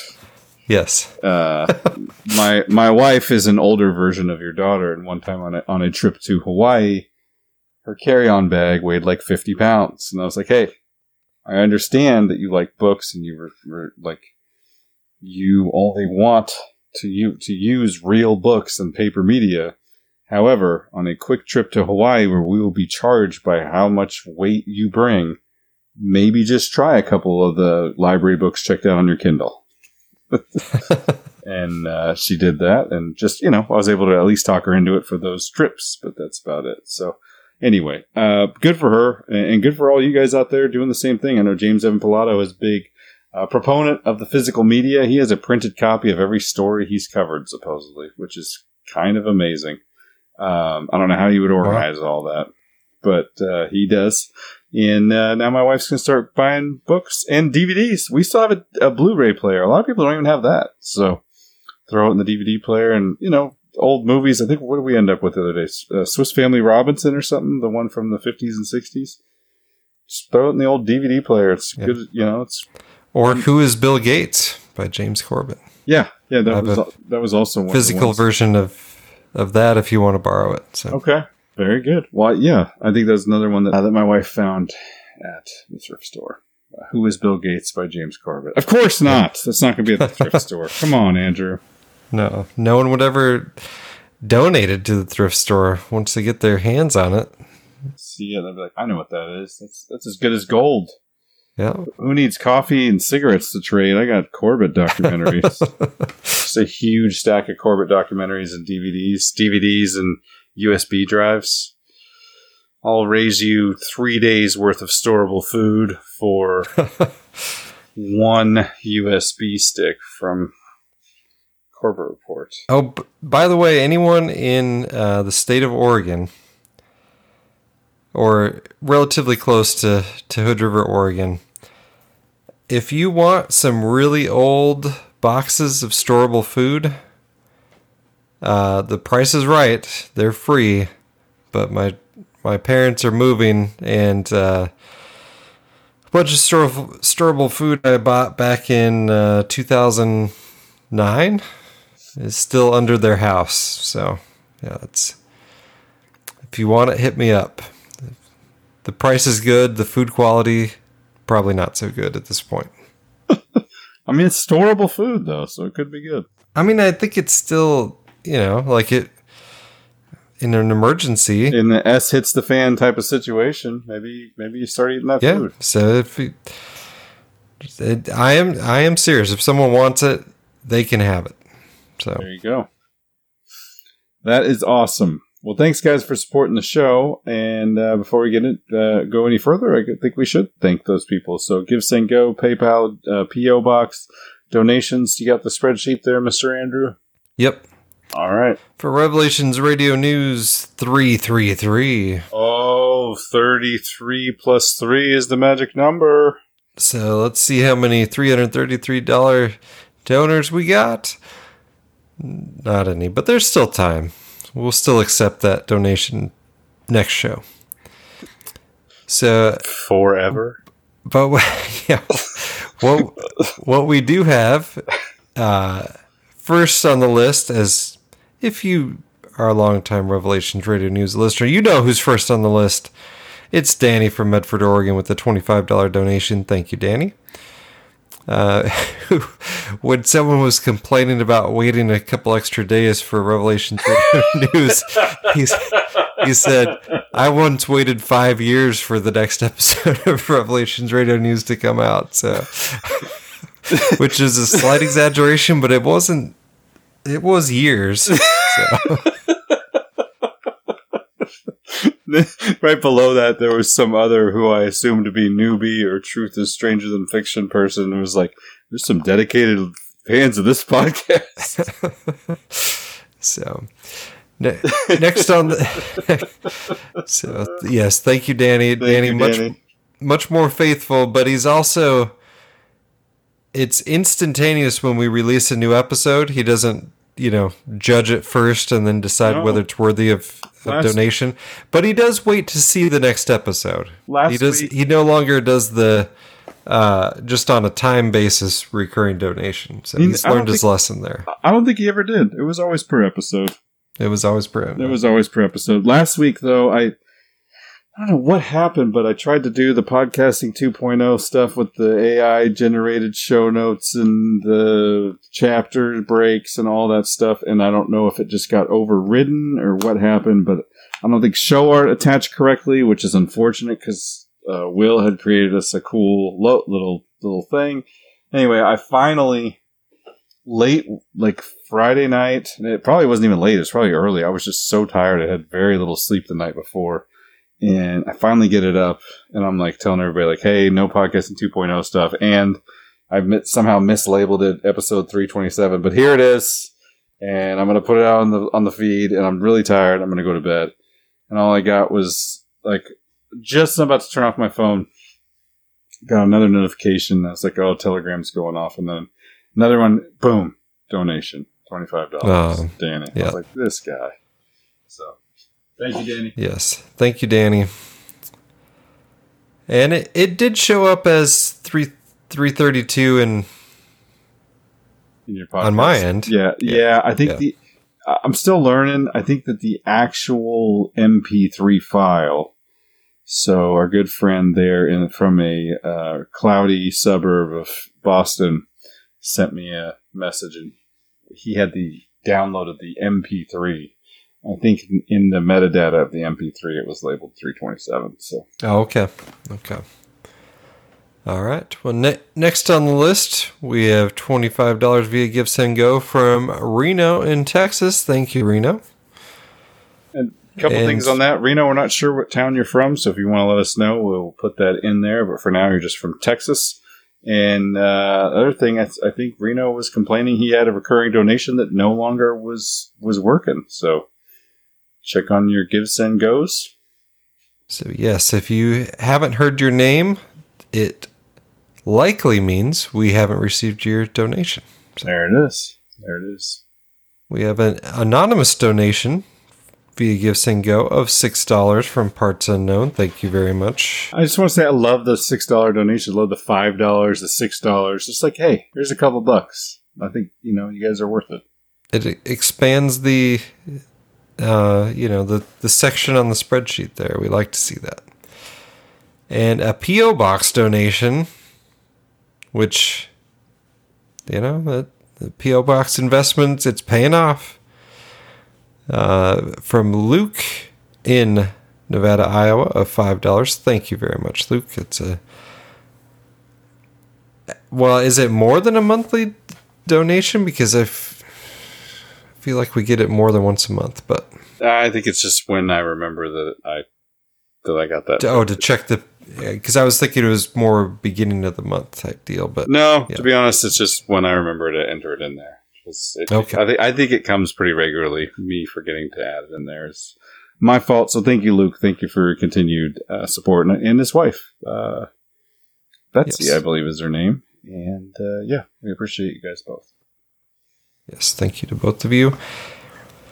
And I'm sorry. That's it. That's all I got for Revelations Radio News 333. You got any others you're surprising me with? 33 is the magic number. I was going to interrupt you and then crumple some paper, but I got nothing, man. No. Okay. No more here. So thank you guys. You can contribute to the show via volunteerism, also by just sending us a prayer. Say a prayer for us. Say a prayer for Andrew and his job.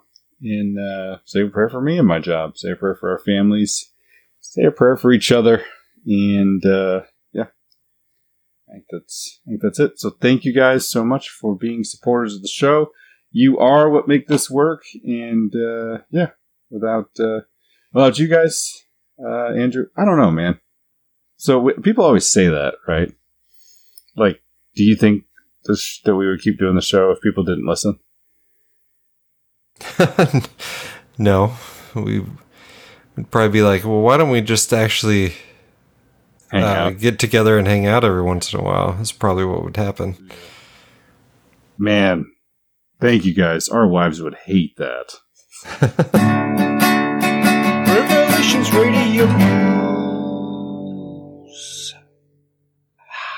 Imagine us just bantering back and forth about all this stuff with just our wives and kids. Yeah, I mean, without the podcast, my wife would have to listen to much more of this than she currently does. So yeah. Now there's a decent amount, but she can handle it. She listens to Alex Jones. I mean, she's probably more into this stuff than I am at this point. So. More hardcore than you are, yeah.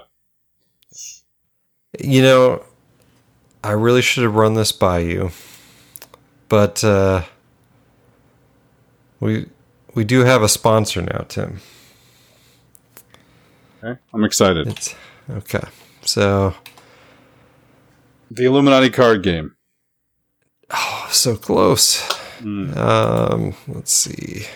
Gold bugs are us. Old men gold with tungsten certificates. Let's see here. Amino acid, a new pill that is called Life Blood, but it's not blood related, but it has so much of life in it that it's all power packed and it'll get you through nuclear fallout. Act now while supplies last. Buy it for your teeth and your family's hair line. Is that it? Man, you're so close. I am close. I don't know much longer I can keep this shtick up while you clickety clack on the keyboard. Yeah, so you better come up with something here. Oh, more clickety clacking. Yeah, more clickety clacking because I have no idea what you're talking about. That's true. I do have no idea what you're talking about, Andrew. I would like to thank our first ever sponsor, Revelations Radio News. And it is On the Prairie Crochet from a beautiful woman in Piedmont, Oklahoma, who I happen to be married to. So you can find On the Prairie Crochet on Etsy. She opened an Etsy store, huh? With a selection of crocheted baby blankets. Would you like a crochet bobble stripe blanket, gray and white? Or, I mean, it looks pretty nice, I gotta say. She did a good job with it. So, yes. It is On the Prairie Crochet, kind of all one word. There you go. So if you're into Etsy and crocheted items, check it out. Or if you're just into supporting the show. It would be a way to support, and it's brand new. So even if you clicked like I don't know how Etsy works. You click like the follow the shop and click it as an admirer or what have you, all that would help. So, yes. All right. Yeah, let's pump up the algo. Hey, actually, I'm glad you mentioned that because it reminds me of something I haven't mentioned in I don't know if we've ever mentioned it, but are you listening to this on Spotify? If so, write a review. If you're listening to it on any other podcast app, there may not be a place for reviews. So go to Apple, go to iTunes, review it there. If you have an Apple account, go to Google, go to the Google Podcast app, rate it there. But wherever you can rate this podcast, I would highly appreciate some ratings. We're not going to shill for 5-star reviews, but we would prefer them to other reviews. But I think it helps the algorithm if we get a bunch of good reviews. So, hey, you guys could go out and do that. That would help us tremendously. That might be the secret to us making millions of dollars by podcasting is a bunch of reviews. So yeah, because I was told by our sponsor that she would need to make some sales before she could make the ad buy. So it's I have interesting. It's on credit, Now that I'm finding out the way this whole thing works, my price is not low. So we're gonna need need a lot of money for this sponsorship. So Yeah, I should probably just throw the stores that my wife has resale clothing on. I think I have a link tree for all of her resale stuff. I should maybe just throw that in the show notes. One of these shows. Yes, people should check that out. Stores. You've always made it available if someone asked about it, but yeah. Right. I never actually attached it to the show. But yeah, my children's mother is really good at selling, is really good at finding treasures that have barely been worn. We have a culture of excess. Crazy, crazy culture. And there's just too much stuff. And she goes out and finds the good stuff online and sells it. Yep. And the nice part is you're no longer paying a giant corporation and all that. It's all stuff that was kind of going through the actual people economy. Yeah. Yeah. And then, if you're a Hobby Lobby fan, indirectly you're helping out Hobby Lobby if you buy from my wife's store, because that's where all the yarn's coming from. So, or the crocheting materials. So there you go. All right. Well, what do you want to do next? I have a Greg Reese clip, and I also have, while we're defending people that we don't necessarily love a lot, I got a great clip here. Have you heard this Dave Portnoy clip? Oh, I started to watch it about 3 different times and haven't yet, so I'm excited to hear it. Yeah, so he's talking to the Washington Post. Yeah, report, WAPO. For those of you who don't know, Dave Portnoy is the guy who started Barstool Sports, turned it into a multi-million-dollar organization, sold it to a company that decided that they were going to start gambling, and somehow or another, this dude just did his best impression of being able to kind of win at almost everything. He was able to buy it back for $1 just not too long ago. Now he's back. He's running everything, and he wants us to see that he has a hit piece that's going to be run about him by the Washington Post, and it just shows how bad the current state of journalism really is in this country. You know what I mean? How bad is it? That's pretty bad. This is Emily. Hey, Emily, this is Dave Portnoy calling. I'm recording you right now, but I've noticed a bunch of people. It seems like we have this Pizza Fest happening on Saturday, and you're reaching out to our advertisers, and you're basically sending an email that says, to the effect, Dave's a misogynist, racist. Do you want to defend yourselves advertising at this event, right? I'm sorry, what's your name, Dave? I'm sorry, who are you? I'm the guy you're writing the article about, Dave Portnoy. Oh, you're Dave Portnoy. Oh, hey, how are you? Good. Good. No, I'm not. I haven't said anything like that. I can read if you want. If you want, I can read what you actually sent. I have it. Yeah, read, because I sent a bunch of notes, so I want to make sure I know which one. Okay. We are planning to write about the festival and how some of the sponsors and participants have drawn criticism by seemingly to associate themselves with Dave Portnoy, who has a history of misogynic comments and other problematic behavior. I want to make sure that Blank had a chance to respond to this, since the company is the most prominent and their partners of his festival.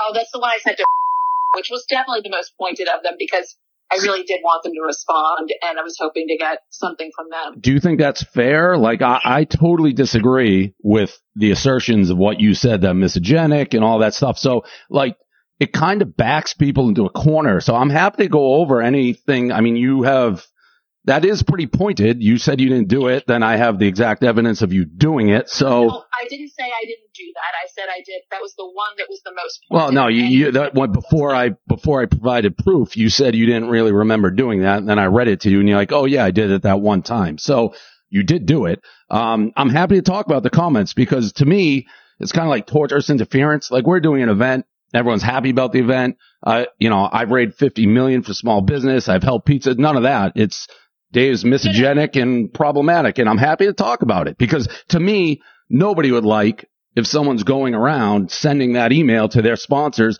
And again, you're not like questioning, it's almost like a statement of fact. This is what I am. Yeah, so I do want to talk to you about this. And I just want you to know that the story I'm working on with a colleague. And I want to kind of loop him on this because we did want to talk to you. And we were When were you going to reach out? We were planning on doing it tomorrow morning, but So you're going to write the article and then give me, like I've had that a bunch. People write a full article and then give me the points after. We're doing a bunch of reporting, and we wanted to make sure that when we finally did talk to you, we could really kind of present what, or talk about things more fully based on like what? It sounds like you have your opinion made of me based on that email. No. So then if you don't have your opinion made of me, how do you say in an intro email, Dave Portnoy has a history of misogenic comments and other problematic behavior? That's how you introduce the email. Yeah.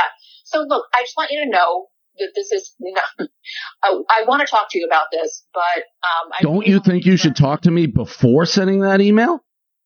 What I wanted to do is I wanted to talk to you when we wanted to have some specific questions for you.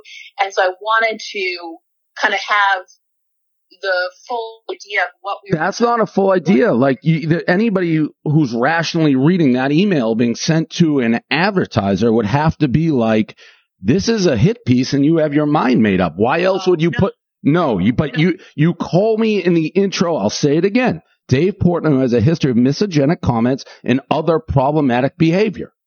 You didn't say Dave Portnoy raised $50 million for small business. Dave Portnoy saved thousands of pizza places. You didn't mention. You said it in a way that is putting sponsors on the defensive.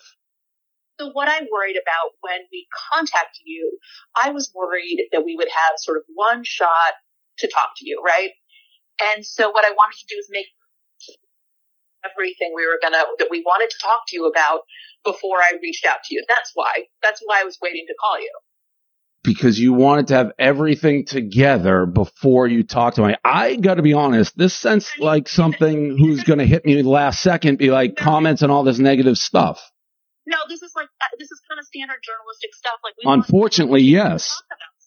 I have been an open book and willing to sit down with anybody at any time. And this all stems, by the way, from a guy who wrote an article that for 13 years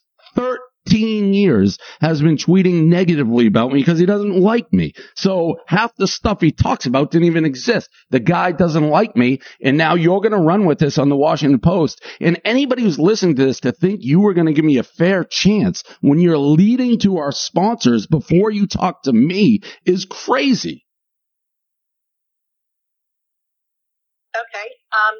Can we set up a time to talk tomorrow? Would that be okay? Like, I want to talk to you. I really do. I just want to make sure, like, I've got all my questions ready and stuff to talk to you about. Would that be okay? Can we set up a time? I want to see the article before you do it. No, it's not really. We can't do that. Why can't you do that? Because all I do is I validate all the stuff you're about to make up against me. I have been hit with the same things over and over, and they're all so wildly out of context. It's insane to say at this point in the game, when you've already written to the sponsors, let me say it again. Dave Portnoy has a history of misogenic comments and other problematic behavior. I catch you off guard on a phone call, and now you're like, no, we planned on talking to you tomorrow. Like the Washington Post, which Can you pause it for a second? Why? Does he mean misogynistic? Yeah, I think he just keeps doing it on purpose. Oh, like she mistyped it?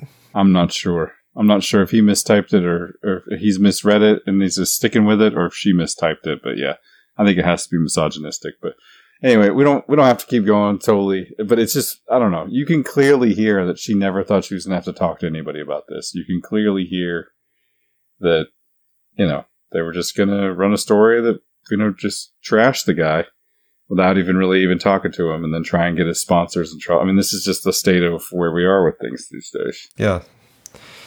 I mean, that's why we don't do sponsors except for honorable crochet operations. So right.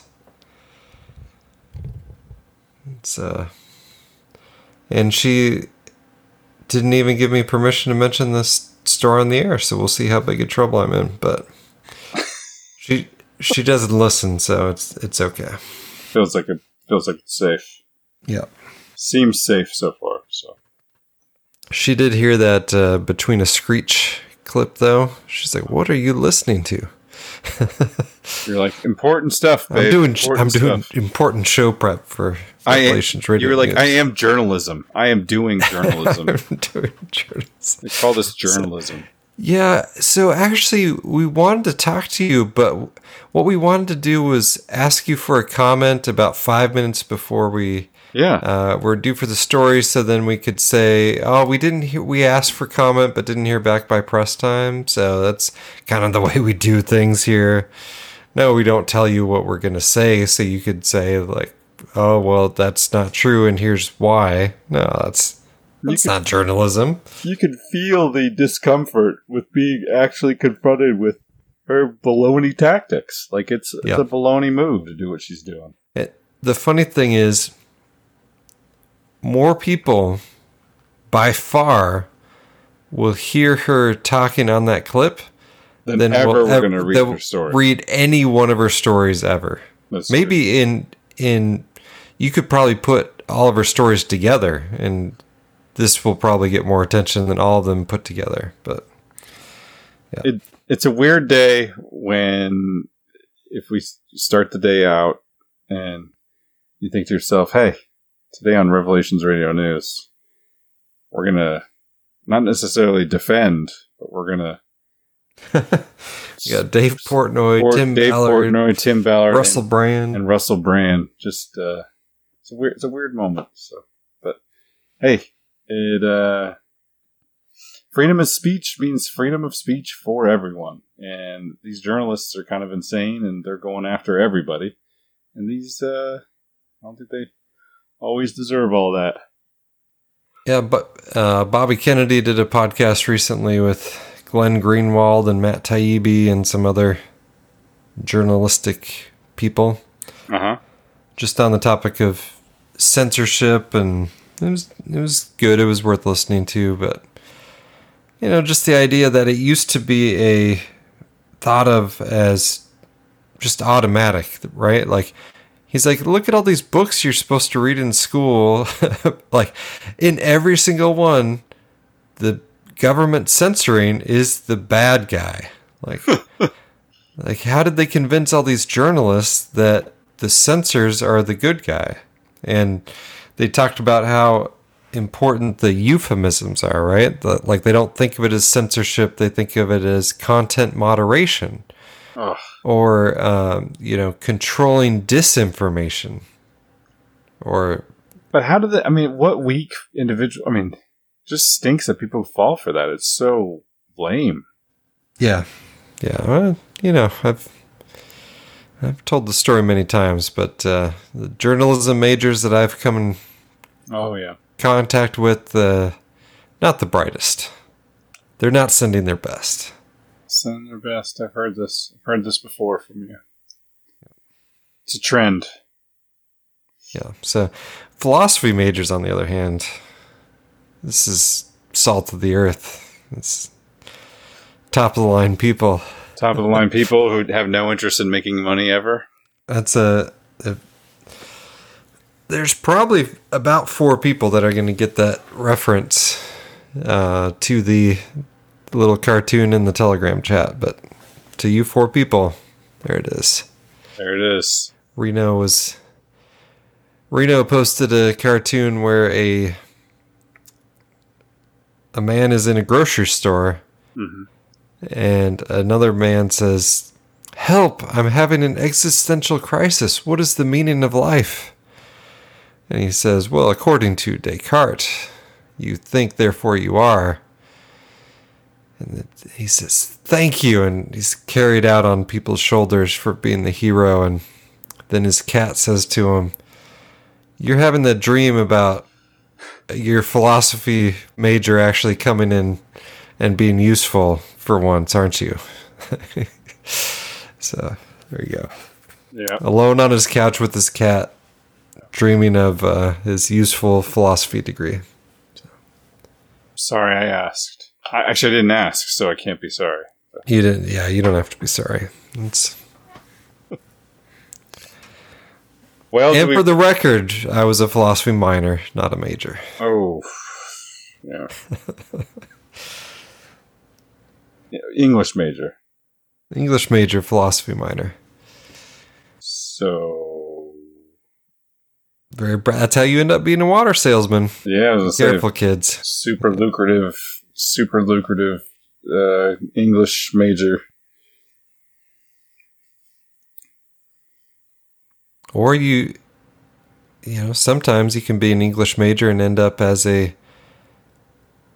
James Corbett. So it's not all bad. It's true. But it's true. we can't all be James Corbett. So yeah, but for every James Corbett, there's 5 million not James Corbett's. That's true. Actually, 7 billion. Yeah, I just meant English majors. Yeah. Just throwing it out there. All right, got anything else? I'm running out of steam. We're chugging towards midnight here. It's late. Yeah, let's get the show over before it actually is tomorrow. Let's throw this Greg Reese thing in there. Let's spice it up here at the end. I've had this clip for a couple weeks now, so might as well listen to it. Oh, good. So it's not the remote viewers. Nope. Good. Yeah. No, I had the same problems with that one as you probably did. It's like, okay, so yeah. Yeah, the demons are lying to you, buddy. It's like, yes, I'm sure you're getting the same information because they're the same demons. But anyway. All I got's we them Arby's boys now. Let me see here. Where do I find my clips? Russell Brand. Portnoy. Oh, there it is. Okay, I know what I did wrong. Go back over here. And yeah, here's a remote viewing clip. No, I'm just kidding. I mean, it's not that far-fetched. It's not spiritual, but it is far-fetched-ish.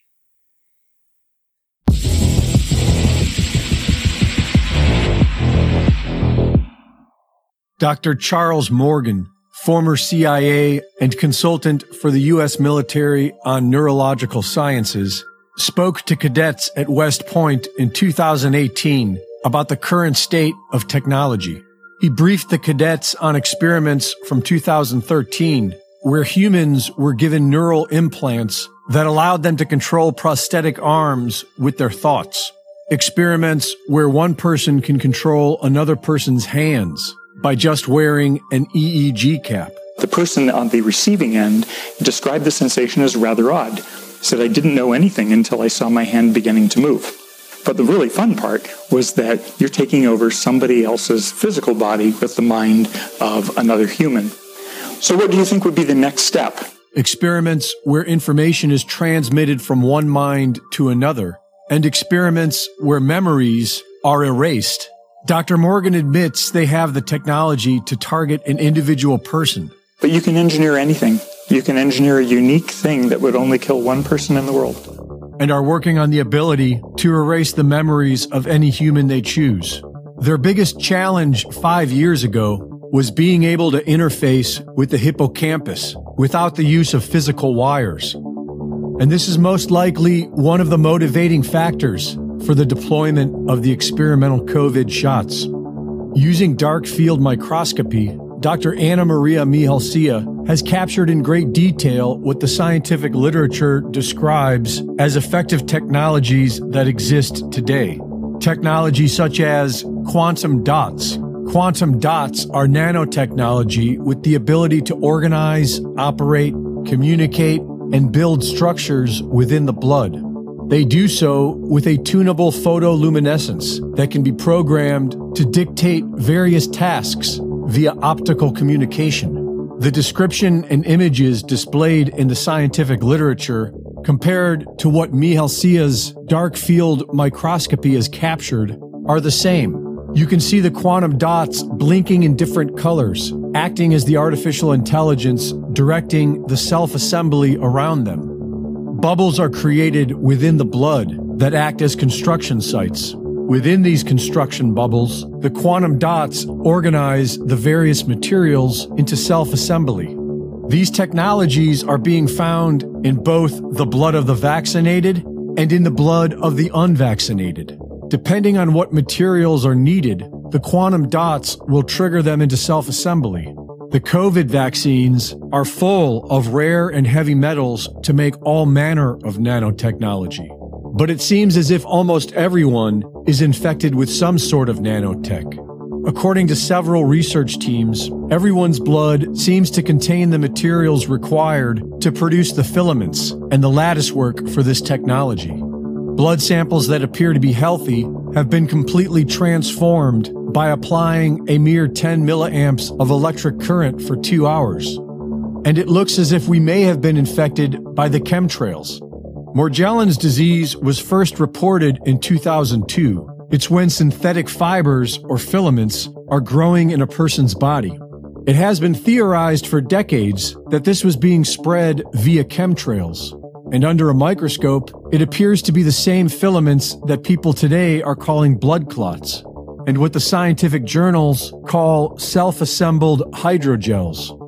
According to Dane Wigington from geoengineeringwatch.org, nanoparticles are being sprayed worldwide. The good news is that Dr. Mielsia's research has found a remedy. The iron in the infected blood has been oxidized to a 3+ state, and by taking antioxidants, one is able to dissolve these filament clots.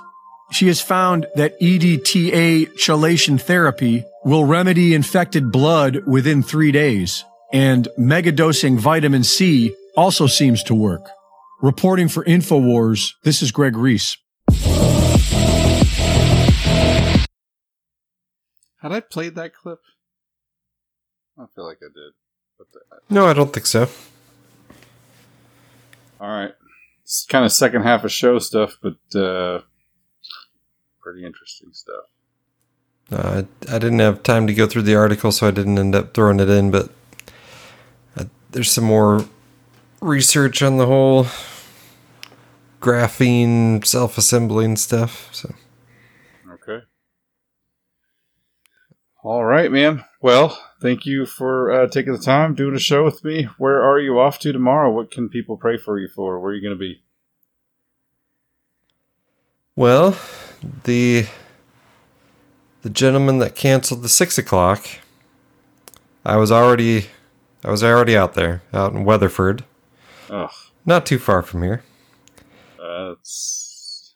And so I went by there and just left my information.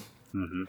And he actually called me and is like, "Hey, I canceled because other water companies said they can't do anything till I have a plumber come out and do stuff." So I was like, "Oh, I'll come take a look." So going out there tomorrow, and pretty light day. Got the youngest child's birthday tomorrow, so I wanted to, not be in Kansas all day. So. Well, there you go. Very good. Very good.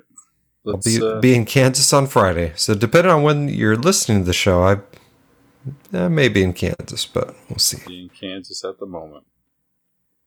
All right. Well, that's awesome. I hope that people pray for you out there, because you could use it, and hopefully pray for me as well. And pray for each other. Join the Telegram if you haven't. It's great fun. You can become a member of the elect and donate to the show. As if you want to support the show, get a copy of Andrew's book, a physical copy of Andrew's book. Before the.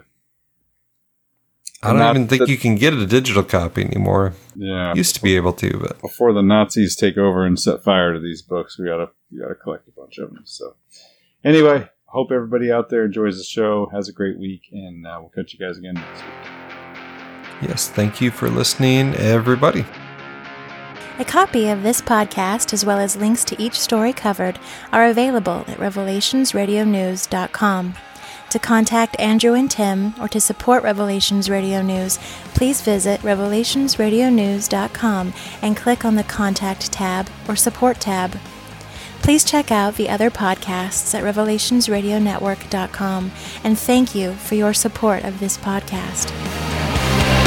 Don't you say